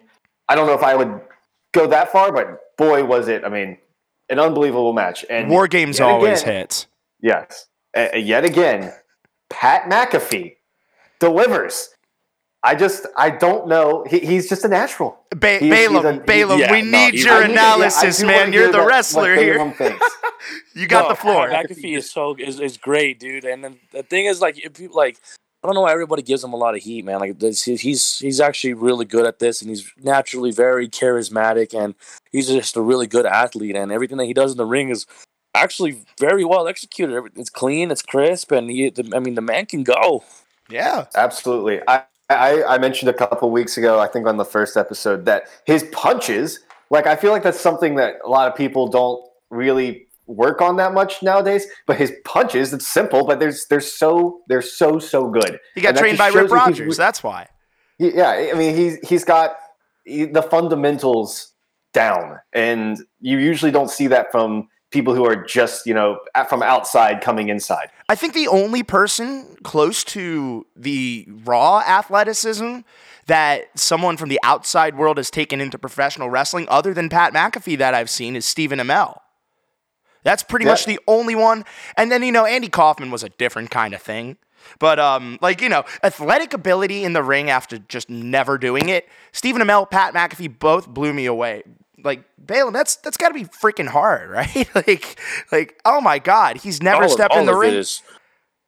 Yeah, man. All of it is hard, dude. Every single little bit of it is hard. Anybody that thinks otherwise, let them jump in and just kind of to see what they do, and they'll find out the hard way. I was gonna say we have a wrestler on the podcast. I would like to ask to some people who use the F word in describing wrestling. What would you like to say to them? I will give you a little platform. Everybody says it. That's fine. Okay, that's whatever. Everybody is entitled to their own opinion, but like I said, you really think that? Okay, well then just hop in the ring and try to do everything that we do, and see if you're still able to walk out or walk the next day. Because it's, I've been an athlete for all my life, and this is the most physically demanding thing I've ever done in my entire life. Damn, because it's constant. It's constant. mental and physical stress on your body all the time. You have to make sure you're doing everything right. You're doing everything crisp and clean so you don't look bad. And you know, you have to make sure you look good as well too, in and out of the ring. So you're always constantly training in the ring and always in the gym outside of it. Like it's super, super hard. And so, I mean, yeah, everybody knows it's not new. It's been around for a long time, that it's predetermined. Yeah, but how we get there, that's the real magic. Well, absolutely. I couldn't have I couldn't have phrased it any better, especially coming from you, BAYLUM. Yeah, man. I know I sure as hell couldn't do it if I tried, so I give you all the credit. I give everyone who steps in that ring a lot of credit for being able to do that stuff. Personally. Yeah. 100%. You know, and McAfee too. I mean, that dude, I don't know if anybody knows this or not, but that dude trains a lot. Yeah, he does train a lot. There's a reason why he is good at what he does, because he does train a lot, and and it shows. It's an obvious thing. Do you think Pat McAfee could be a absolute superstar if he wanted to switch over full time? I know he doesn't need to. He probably doesn't want to. But BAYLUM, do you think he could be like a top star? I do. There's definitely a big possibility of that happening if he wanted to do it full time, and not just because of his wrestling ability, but just because of how charismatic he naturally is.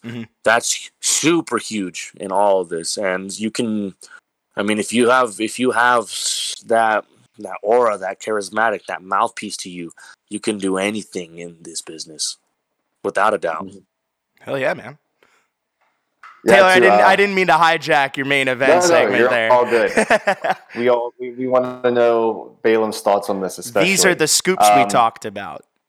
Yeah, but to wrap up, to put a bow on that match, Undisputed Era with the victory. I don't know because I didn't get a chance to watch NXT. I don't know if they did anything with Undisputed Era, but to me, it felt like it would have been a perfect time to kind of have an Undisputed Era send-off. I think they've kind of done what they can do in NXT. And we've seen what overstaying your welcome can become with Ciampa and Gargano. So did anything happen with them on last night's show? Something happened with one of them, Kyle O'Reilly, back in the NXT title hunt, and I think Damian Priest, Karrion Kross, and there was one more I'm forgetting. Damian Priest, Karrion Kross, and Pete Dunne all won a shot at Finn Balor's NXT Championship. So Kyle O'Reilly is so far the only Undisputed Era member that they've advanced anything with. But I, for one, am very happy to see Kyle O'Reilly fighting for the NXT title again, because he frankly deserves to be there. Absolutely. If you're talking about the one thing they haven't done with Undisputed Era and NXT, it's a proper Kyle O'Reilly run.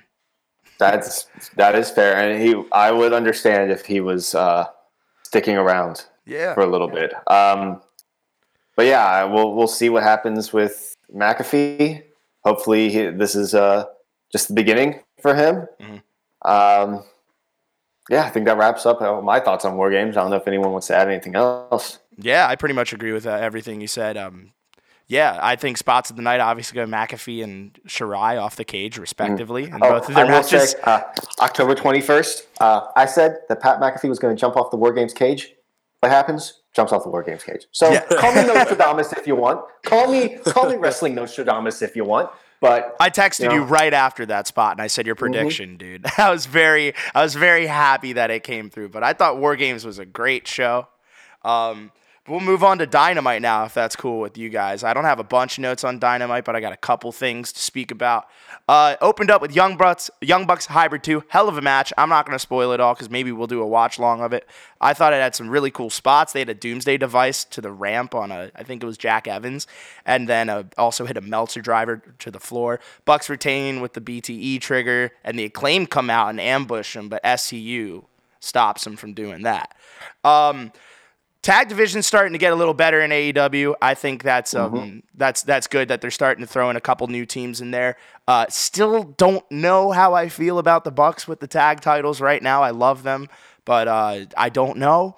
You know, I think they're at the wrong time having the belts. That's just my thoughts. But I need to see them actually go deeper in a run. I don't know what you guys think. I don't know. I'm kind of in your boat. Cautiously optimistic. I have thoughts on how AEW and the people who are like the top people, as in like the executives, have involved themselves. I mean, it's not like we expected them to just be like low card guys or something. Yeah, but yeah. I don't know. Well, yeah, we'll have to see. I know what you're talking about, Taylor. Yeah. BAYLUM, anything to add there? Young Bucks Hybrid 2. I love Jack Evans and Angelico as a team. I don't know what your thoughts are. Those guys are so good. Oh my god, those guys are fantastic. That's everything that they do is just so like what? Yeah, and that's all from everything that they do with that they've done before over there in Mexico. Like, Lucha Underground like too, and everywhere in Mexico, CMLL, yeah. And, those guys are just like, man, like they've done it. They've done it all when it comes to their style and their craft and their tacting. Like it's, oh my god, those guys are so good. And to be able to show that like the little guys can do this and do this so well. Yeah, and we forget that Jack Evans has been doing this for a long time. Very long time. Wasn't he an OGPWG? What OGPWG? Isn't that him? I think Jack so. Evans? Yeah, I think. Yeah, I believe so. Oh my god. Yeah, he's really been around for a long early ROH as well. Oh my god. Yeah, we got to go back and watch an early Jack Evans match. I think we should. I think that's on the. I'm telling you that you watch his stuff over and with AAA, like, God, seriously, just so good. Yeah, hell yeah. I've seen a fair few highlight videos of him early in his career, and he was. I think at the time when he was early in his career, you probably could have made the argument that he was the most athletic wrestler in the world. Oh yeah. Yeah, I could definitely see that for sure. Yeah, and dude, Angelico, I started watching in Lucha Underground, and when he did that dive off the top of the office, oh my god, dude. Oh yeah, dude. That's when I was like, why isn't ever. this guy signed to anywhere? And then I found out he was working his ass off in Mexico. So yeah, big time, dude. Lucha Underground. Oh man, that's the diamond in the rough right there. Dude, I rewatched that. No, but it's free on some website, and I watched like the first 2 seasons of it again, and I was like, this is so good. And I'd say really is. A good 70% of wrestling from like 2017 on has been from Lucha Underground and like PWG and ROH. That was the start of a lot of people's. I was like, that was the big break for a lot of people. Mm-hmm. Yeah, and then they didn't pay the wrestlers, sadly, but yeah, of course, behind the scenes, things make it fall apart. What a shame. Wouldn't be the wrestling business if that weren't the case, but yeah, of course. Speaking of not falling apart, but someone who's coming together in recent weeks after picking up the TNT title. Wow, what a terrible segue. I'm not going to try to do that again. But Darby Allin came up next, and he had a promo in a psychiatrist office. They had the little psychiatrist photos, like the butterflies and the ink blots, and tell him what you see. And basically, he sees a bunch of spitting images. His team Taz says him and Cage isn't 6 months in the making from when he injured him at Double or Nothing. It's 27 years because he's put up with shit like this all his life. And that actually seemed weaved very well into the Cody segment. Cody came out for an interview, and something irks me about his entrance. I don't know what. Taylor, I think it's to your point about the executives and trying to put themselves over a little bit, but Cody's entrance, man. It's Undertaker level of waiting. The center part. You have Sting entering from the side, the old what the TNA hell, man? Like, over there, and Cody gets the middle. But I digress. Anyways, that's just the initial thought I had. He's out for a promo, for an interview with Shivani, rather, and Shivani asks him for what he thought about Sting. But as people have pointed out on social media, wrestling social media, people interrupting people before they even utter a word has been a staple on both shows the past few weeks. Stop it, wrestling bookers. Stop. Anyways, that's all I have to say about that. But Sting comes out, and Arn is the first person to go face to face with him. He says, I know you have an agenda. So basically, he's like, I'm a dip, and he just bounces. Sting's hamming it up. He wants Tony to give us an "It's Sting!" And, of course, Shivani obliges. Cody wants to get to the point, he says, and I wrote, so do I. Sting doesn't want to wrestle Cody yet. He said something's really familiar about this place. Like, really familiar. And he points to Darby Allin in the bleachers. And I laughed. I thought it was funny. I thought it was a good thing for Sting to point out. For them to kind of ignore it would have been, like, head-scratching. But Cody, Yeah, Cody says, well, okay, what the hell are you doing here? And that's what I was asking. Sting basically tells Cody, none of your business, and says, see you around, kid. And that's how that segment ended. I thought it was kind of weird. You know, it's cool seeing Sting here, and I know they don't want to give everything away the first week he's back or the first time he's on TV. And that's the part of the mystique of Sting. You never know what he's going to do next. But I thought this whole segment was just kind of weird. I don't know. What do you guys think? I mean, look, it's Sting. Yeah, I was excited just because it was Sting. I don't want him to wrestle, given what happened to him in the past. Caleb does not want him to wrestle. I really hope that it is just him and Darby, him kind of being Darby's legend manager. But I'm getting the feeling that Sting has an itch to go out on a higher note than, almost paralyzing himself in a Seth He watched The Rollins Last match. Ride and said, I can't end it like this. Yeah. So maybe I saw a report that maybe he does tag matches, which would be slightly okay, or cinematic matches, which would be better because they could protect him more in those. Yeah. So we'll see. But yeah, that's my thoughts on Sting. So we'll see where it goes. Balaam, you got any thoughts? I don't know. Like, I'm kind of confused on what they're trying to do in the first place with him in general. Because like when he came out, the same episode as Kenny Omega winning the top prize. Yeah, last week. So it's like, why? You know what I'm saying? Like, you have a really big reveal, and then you have a huge title change in the same episode. So it's you think one kind of overshadows the other? Yeah. No, okay. Exactly. Gotcha. And so it's like it's a really big moment.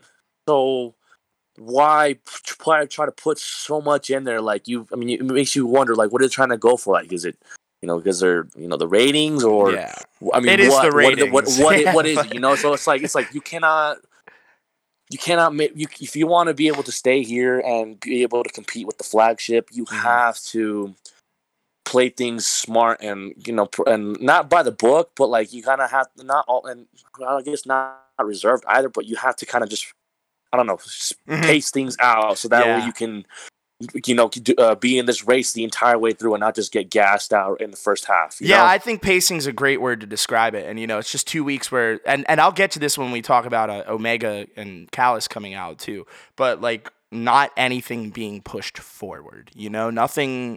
Nothing's pressing me. I want to see Sting on Dynamite next week, but I don't really know what he's up to, so I don't know if I'll miss it or anything. And I think that's a problem. To your point, Balaam. If I fear that I'm going to miss a segment, I really hope that he's not wrestling. That's it. We don't want. I mean, the dude's had a great career. I don't want him to get hurt. In the world, legendary. So we don't need to.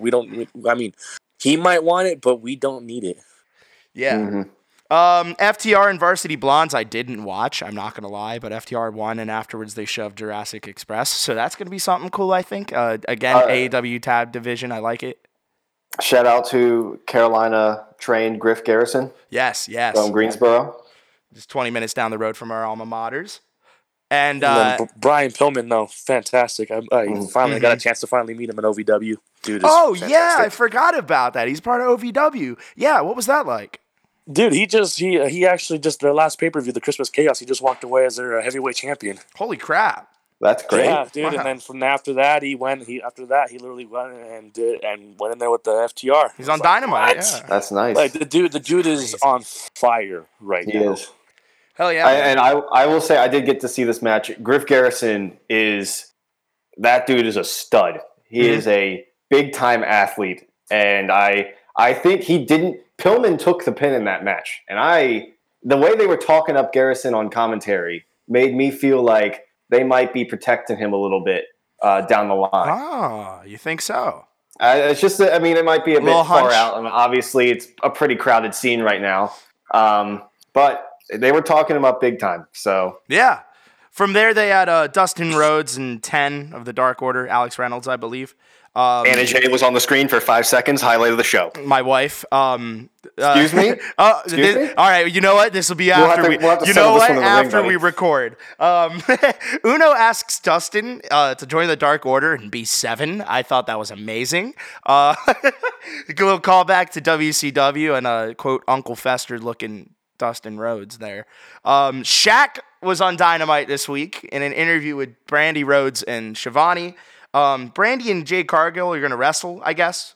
I'm excited to see Jade. That's all I have to say. That segment sucked. Yeah, like, no offense, that's why I said I'm excited to see Jade.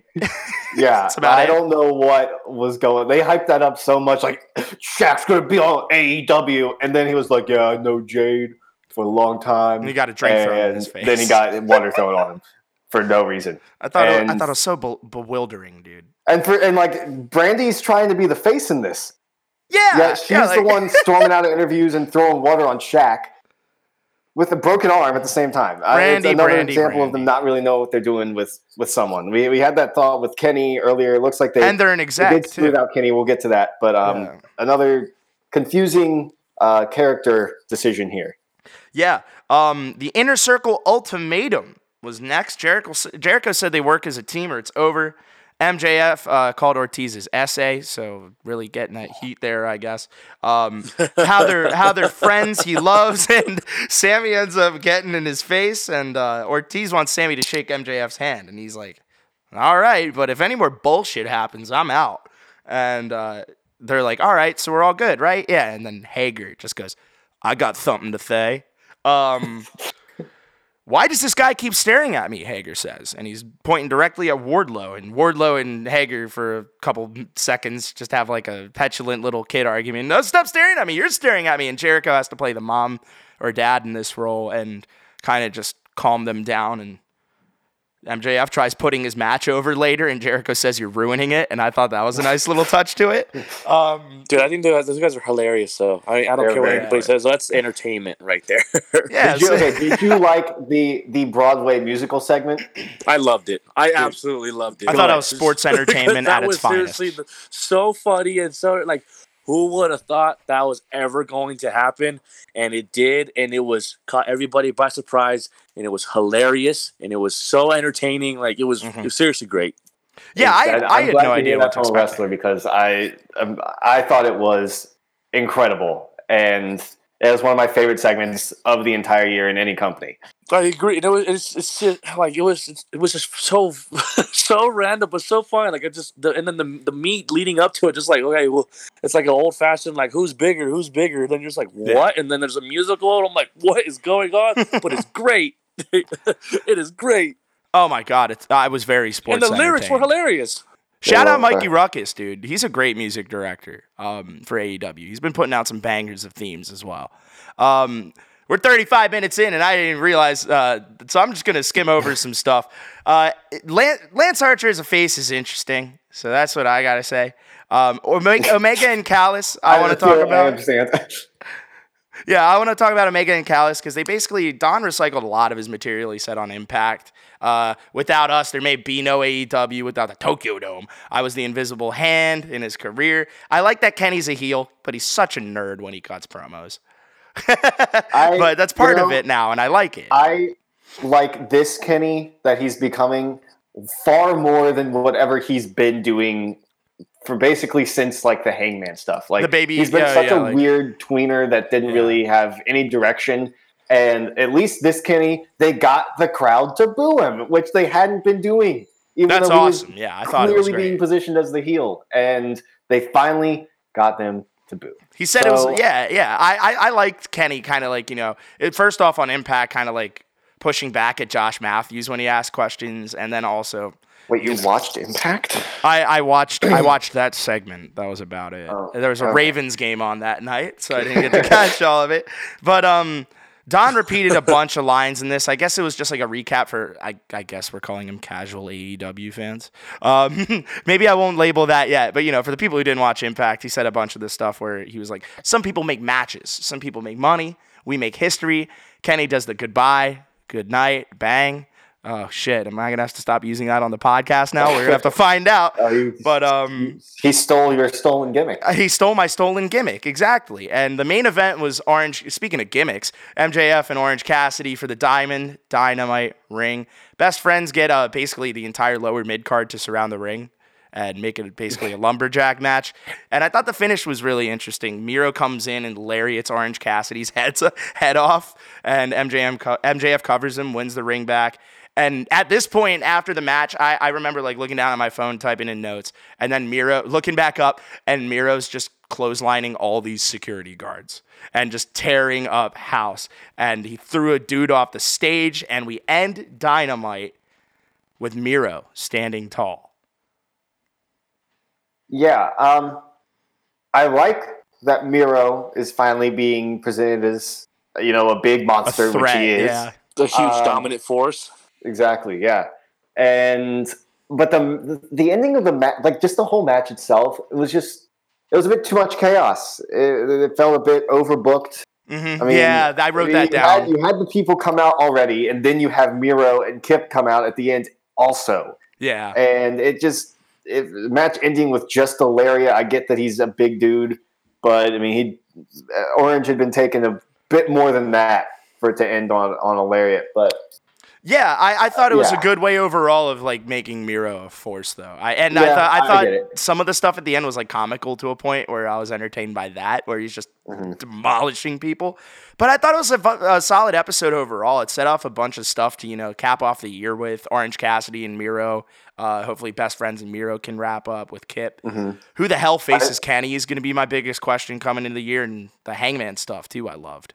Yeah, I saw someone say that there's a huge wrestling lull usually between Survivor Series and Royal Rumble. Mm-hmm. That's for all companies because, New Japan pretty much does their World Tag League, which no one gives a shit about. And then the Dome for wrestling. And then they have the Dome. Yeah. But AEW is really capitalizing on this lull, which is usually kind of a down point for wrestling. So that's good for them for doing some big things during this time. Yeah. BAYLUM, what do you like the most about, like, out of anything in wrestling right now? Like, what's your favorite or who's your favorite? Do you have anything that you're just really enjoying when you get to catch the products if you can? All of it as a whole, I enjoy all of it just because every different company has something different to offer.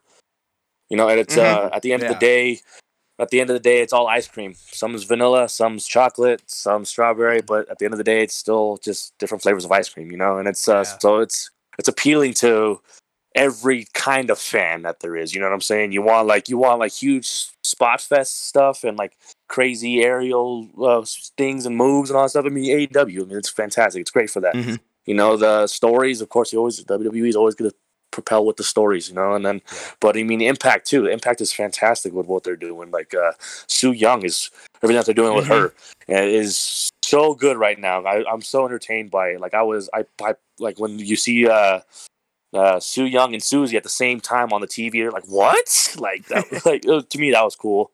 Abaddon in AEW. Abaddon rules. Mm-hmm. Abaddon rules. I like her. And Hikaru Shida, even though she's shittily booked, awesome as well. Yeah. Well, the Abaddon came from here. She graduated from Rocky Mountain Pro. Yeah, and that's what you call your home, right? Yeah. Yep. It's my home. Yeah, man. Abaddon. So you got to watch her wrestle a bunch then. Yes. So it is fantastic seeing the amount of progression that she has done since then. You're learning from Dustin Rhodes.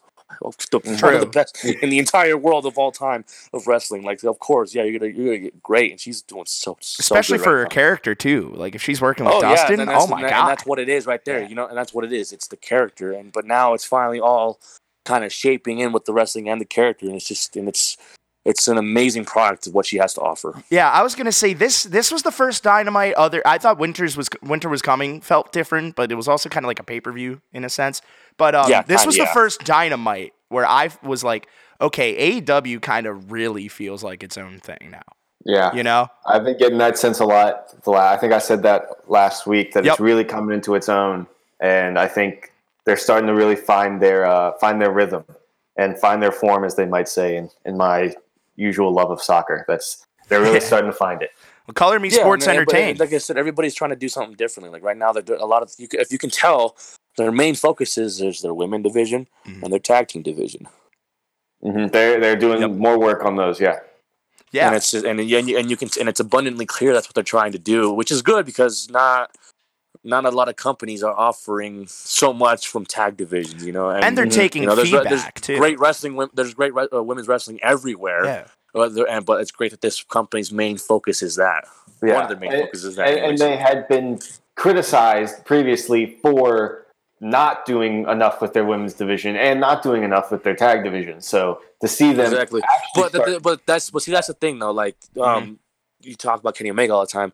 His huge he's kind of he's starting this whole new wave of wrestling. It's not new, but he's been doing it for a long time in Japan, of long storytelling, where you can drag out a single story for months, years, even. And so he has. So it's everybody was with AEW was like, well, what's going on? What's this? Like, this is kind of weak. This is like, but you have to know how Kenny is. This is what he did in Japan. This is what he did for a long time in Japan, and it worked out fantastically for him because the dude is like the number one wrestler in the world. I don't care what anybody says. He really is. He deserves to be on the top of wherever he's at. But he can't always do that. I would love to see a belt collector Kenny Omega. Great. Yeah. He's everything right now. It's you guys just said it. It's coming to its own because it's been taking some time to kind of get it going, and that's long storytelling that Omega is known for. Mm-hmm. Yeah, man. I definitely see that. Yeah, I'm excited. So what do you say we kick it back about 24 years now? We're going back again. Yeah. Thank you for sticking with us through the NXT and AEW review if you made it this far. We are taking a look at WCW Hog Wild 1996, Rey Mysterio versus Ultimate Dragon. You can go ahead and skip forward on the WWE Network to 3:02. Click on that timestamp. This card also featured Hollywood Hulk Hogan challenging the Giant for the WCW World Heavyweight title. I believe this was one of the first shows, or if not the first show after the heel turn. Probably, I think. And then the Outsiders faced Sting and Lex Luger as well, and Ric Flair defended the United States Championship against Eddie Guerrero. Man, this is quite a stacked card. Oh, there's one more. So Harlem Heat and Steiner Brothers for the tag titles. Wow, what a card. Right? I just watch this in full afterwards. Yeah. Maybe that's something we'll do on the show one day too, God forbid. No, I'm kidding. But anyways, we'll move on to the match now. Let's head over to 3:02. I'm going to give you guys some time to catch up your WWE networks. I would actually love to do a pay-per-view. That would be fun, but that's another time. Another discussion for another time. You guys got it ready? That's a time commitment right there. Yeah, that is a time commitment. You guys got your network fired up? Yep. 3:02. Ready to go. All right, ladies and gentlemen, we're going to start this match in 3, 2, 1, go. Ladies and gentlemen, the first match at Oh, it's like outside. Oh, yeah, this is like outside. Oh, yeah, this is Sturgis, man. You can't fit this many. All the bikers there, all of it's always outside. Yeah. All right, ladies and gentlemen. And Kenny posted a photo of his face photoshopped on Ultimo Dragon's head with all the belts. I would love to see a little belt collector Kenny, just like Ultimate Dragon did. That's hilarious. Sonny Ono. Jeez. These two are still together, right? They're still, they don't appear too much, but they're still going. I've seen them do some indie bookings in the U.S. on like WrestleMania weekends. I think you're right. Oh yeah, I heard he's still working. Yeah, how old is he now? Good. I don't know how old he is, but it's crazy. I don't have a tattoo. Man, I really want a cape. Are you going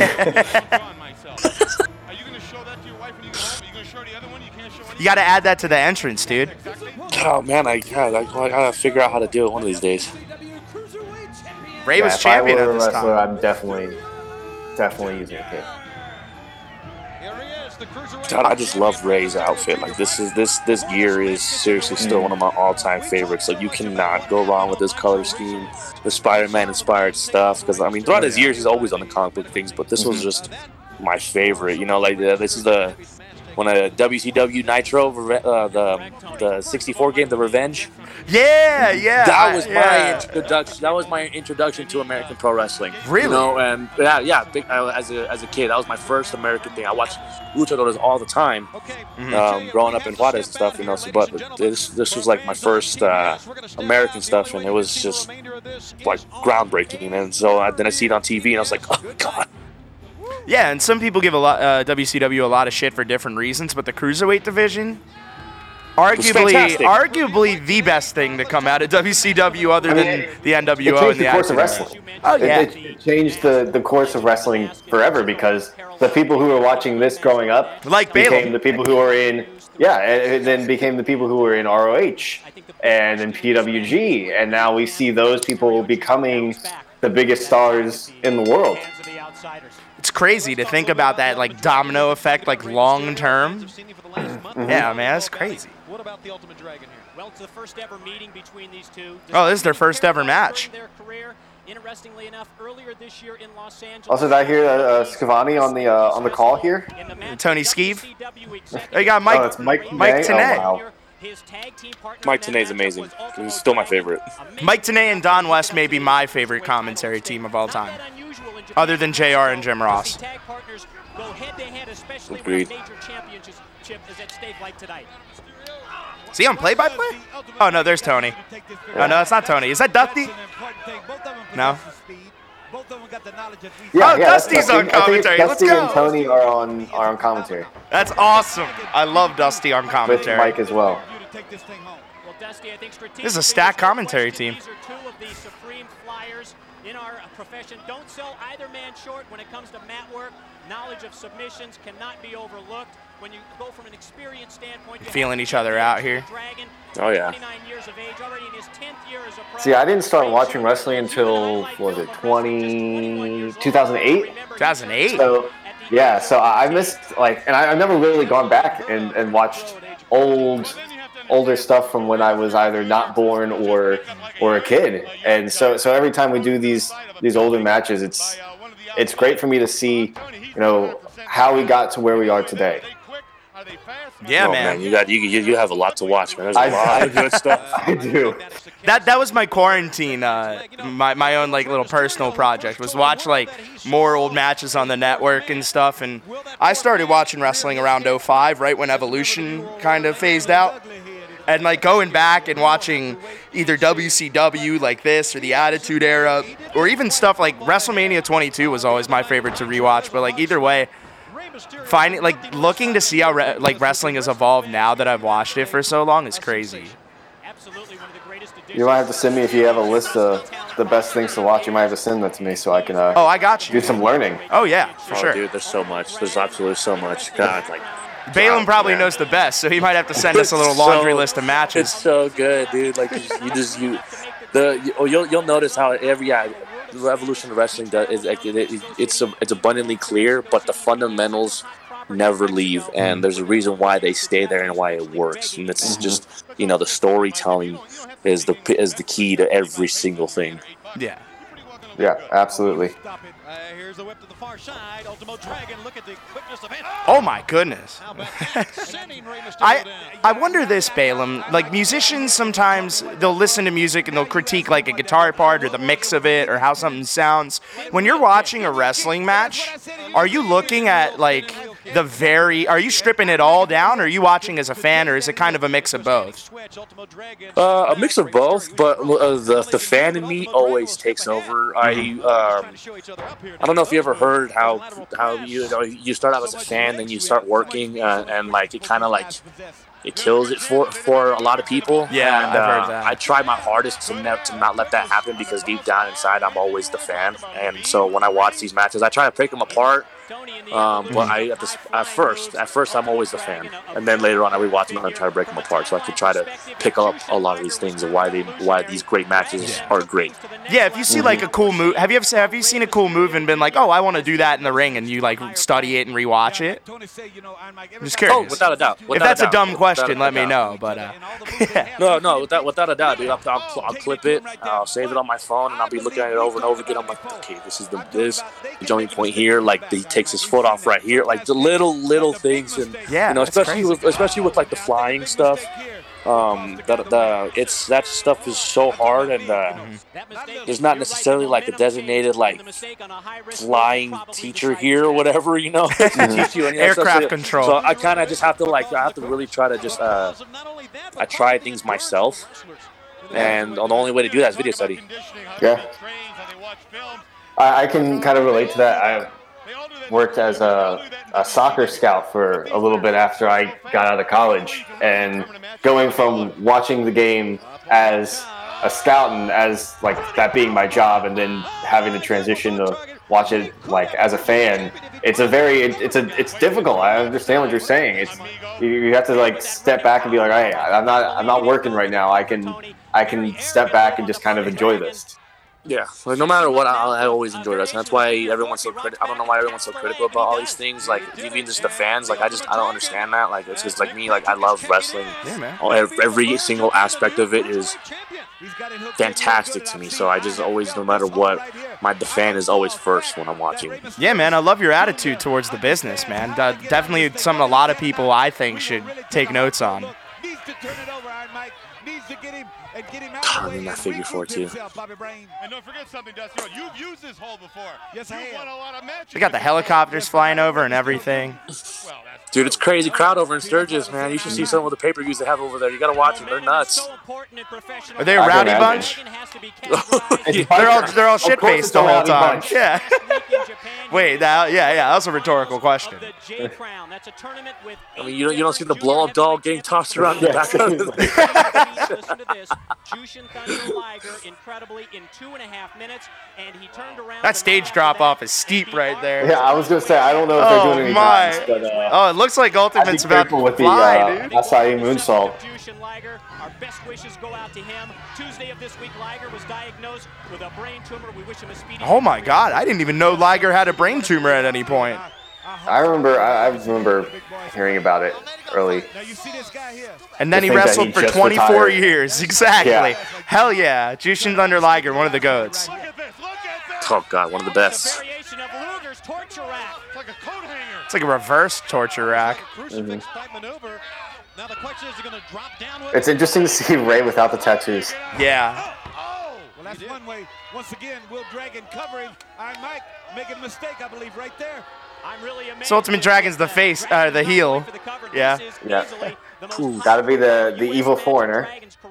And his first appearance ever on a pay-per-view, certainly a milestone for this youngster. Well, that's what he's doing. Dude's a world-class wrestler.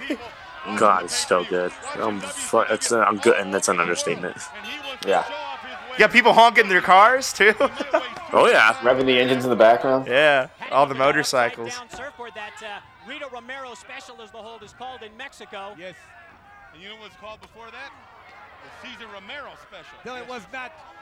It was not. You were wrong. Oh, Heenan's on it, too. He had big high shoes. He used to dance. Okay, I'll have to referee this one all night. How about the Desi Arnett? Interrupts. Dusty and Bobby just chirping at each other. So agile. Up on top. Oh, drop kick. Love it. Springboard drop kick by Rey Jr. sends Dragon to the floor. Baseball slide all the way down to the. Oh, he's absolutely gonna dive out there, isn't he? He just drop kicked him with Sturgis to Rapid City. Look at this. Oh my God! That is a drop. Out of frame, too. Just came right into frame. Where's Tina yelling for the truck for a replay? Yeah, we got to get another look at that, guys. Where guys in the truck? Yeah.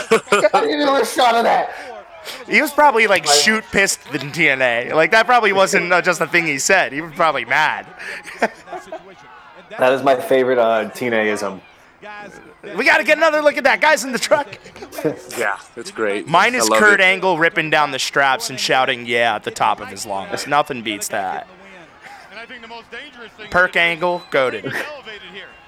I was about to say that. I was like, I don't know if that's in poor taste. Ah, no. So you go to the ground there, over the top rope, you're talking 15 feet. Here we go. Oh, my God. Oh, beautiful. How hard are those to land, I wonder? Oh, my God. The top by Rey Jr. Frankensteiner style Huracan run, as it's called in Mexico. And he's now ready to make the cover on Dragon. I love how like the person who popularized that in America was Scott Steiner.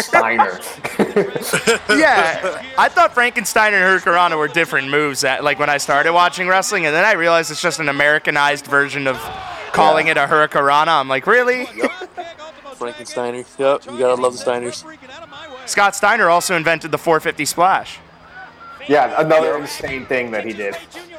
Scott Steiner was really on one, wasn't he? Oh my God. He's fantastic. That's a character right there. Big pop-up pump. I wouldn't want to rewatch any of his matches, though. I'll tell you that. Like later on. We should watch Triple H and Scott Steiner from the Royal Rumble. That would be a fun watch. I think Yeah. I have watched that match. I think I have. Is it as bad as I people say watched- it is? No comment. All right. I watched Royal Rumble a while back where he made his like WWE return, I think. And Yeah. he beat the shit out of Chris Nowinski, the concussion guy. Oh, and Matt yeah, Hardy. yeah. The Harvard guy. The pop for him was insane. People loved him. Oof. Damn. I love me a good German suplex. Love him. So much fun. Dragon just put him up against the ropes. Springboard's off. He calls that his quebrada. See, he doesn't go for the cover. Moonsault off the big rope. I think he's totally.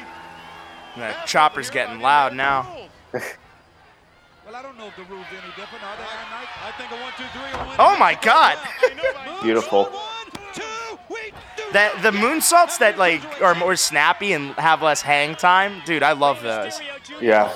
Like Lita's. Right now, they're so Lita's, yeah. Japan and the US. And then the opposite would be Io Shirai, and she has a picture perfect one as well. And in one night become a star in the US. Forward roll, head scissor out of it. Rey Mysterio, the type of athlete that can take your offense, least when you expect it, and turn it against you. And there was a case right there. Did Ray use any other moves than Both men are obviously shaking. what was like his finishing move around this time? Was it 619? You know, you talk about the growing pace. This I believe it was the that Ron into that Frankenstein into the pin. I think Oh, I saw him use that more than anything else. damn. Nice counter. Yeah, he used to wow. just pop those off. Look at that. Oh, There it and is. Ray retains That just was- like that. What a sprint of a match right there. Yeah, I see the influence on the modern styles, and I can yeah. see how, you know, if you were a kid watching this in '96, just being absolutely enamored with it. Oh yeah, and to watch that match and pretty much see every big spot, how much, like, not how much it's used, but you know how like prevalent spots like that, and you know the style, as we talked about all throughout the match, is nowadays. To kind of reflect on that, that's really cool to see, like, you know, how under the radar it was back in '96 compared to now. Oh yeah, that was the start of the innovation. Was this time over here, dude? That was just crazy stuff. You know, like not they brought that crazy flying style over here to the States. You know, all the Japanese wrestlers and all the Mexican wrestlers brought that all the way over here, and it was just something that was so cool to see all the time. And I argue we're probably in the best era of wrestling, match quality wise, that we've ever been. Definitely the most athletic for sure. Yeah, 'cause athletic. These guys are doing some. Everybody's doing like superhuman stuff. Yeah, Absolutely, definitely. 100%. Yeah, man. So BAYLUM, thank you so much for coming on the podcast. This is your time. This is your platform. Tell the people what you got going on and where they can find you wrestling. Well, I just want to say thank you. I had a lot of fun. It was, Absolutely, it was man. actually really entertaining. It was nice to sit back and watch some wrestling. Glad, man. I got a lot of things. You'll catch me all the time on Twitch, Rocky Mountain Pros on Twitch. Their page on there. Check it out too. It's literally their own dedicated page of everything Rocky Mountain Pro, and they do everything from their past events to their current events, the live ones. You'll catch some of the wrestlers streaming some games with you guys. Like it's a great channel. It's really entertaining to talk to all of us all the time. So definitely check that out for sure. And then you'll see me another time wrestling, I believe, is January 2nd. That'll be the next one. And that's going to be our pay-per-view, Aces Wild. Hell yeah, man. Where can people find the pay-per-view? Twitch still, or where can they Twitch. order? It's a $5 or $6 subscription, monthly subscription, and you'll get to watch our live events the day that the day it happens. And then if not, you got to wait until we air it on TV, which is like a few weeks out. Yeah, you guys are syndicated in Colorado, so it's a big shout to you, BAYLUM, popping up on screens left and right. Yeah, trying to, man. We're just trying to do the best we can, trying to get the momentum going. Hell yeah, man. We're hoping to have you in ECCW too in the new year. Once we get the ball cannot rolling. wait. Here. I'm super excited to go out there and finally, actually meet all you guys and wrestle, and it's gonna be so much fun. You're gonna have to be answering to Taylor at the shows, man. He's the GM, so yes, that is true. I think you got some brownie points with him on this one. But where can the people find you on social media if they want to keep up with you? Because, dude, the clips you post on Twitter, that shit makes my day, dude. I love seeing you all these cool ass moves, and like I know that guy, it's cool. It's really cool to see. So where can the people check out you just balling out in the ring? I post up a lot of clips, a lot of pictures, kind of just got to get inside of my life and what I do in the wrestling ring. On Twitter and Instagram, that's at BAYLUM _ for both of those, and then on Facebook you just catch me at BAYLUM LYNX. And that right there, I kind of use that to do a lot more of engaging conversations with people and stuff. I'll talk to you guys about training and a lot of different things on the Facebook side of everything. And then, to try to launch my stardom, I do all the professional stuff on Twitter and Facebook and Instagram. Hell yeah, man. And dude, hopefully in the future we get to see you on OVW, if all the things go well. Hopefully, man. I'm still waiting for the call on that draft. I think praying for you, brother, Yeah, I think COVID really took a hit with that, so it's kind of just delaying the process. So once I find out, I'll let everybody know. Hell yeah, man. Well, we're gonna be rooting you on every step of the way. Taylor, anything you want to add before we wrap things up here? Where can they find you? Nothing other than you know where to find me at ECCWGM for everything relating to ECCW, and if you want a bit more unfiltered, at Tay Redacted. Yes, sir. That's the place to go. Also, guys, if you want to talk a little bit about Mania, Roman Goldberg and a couple other things, I would love to see heel Roman just absolutely destroy Goldberg. I would love to see Goldberg destroy heel Roman. So, I mean... well, we got conflicts of interest. I would not want Goldberg to win, but I think I disagree with everyone who says that match shouldn't happen. I think it would be absolutely a barn... If you remember Brock Goldberg, match of the year... It would be so much more than that. The 2017. Yeah. I don't know, man. What do you think, man? I can't do it no more. You can't do it no more? Dude, don't even get me started at what happened with The Fiend, man. I know. Hey, why you gotta bring up old stuff? Why you gotta bring up old stuff? Because that's right there. It's like, really, bro? Really? Man. Years of work. All just down the shitter.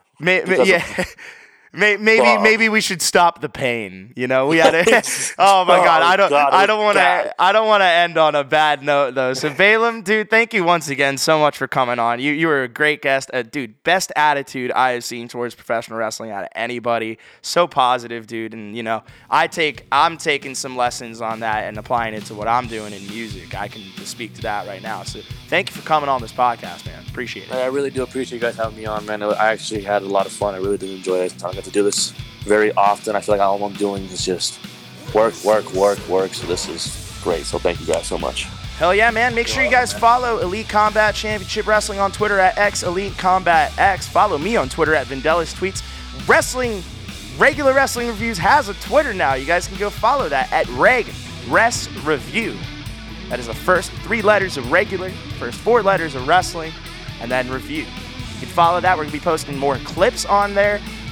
So be sure to follow that and never miss when an episode comes out. But for BAYLUM LYNX, Taylor Yates, I'm Andrew Vindelis. This has been the Regular Wrestling Review. Goodbye and good night.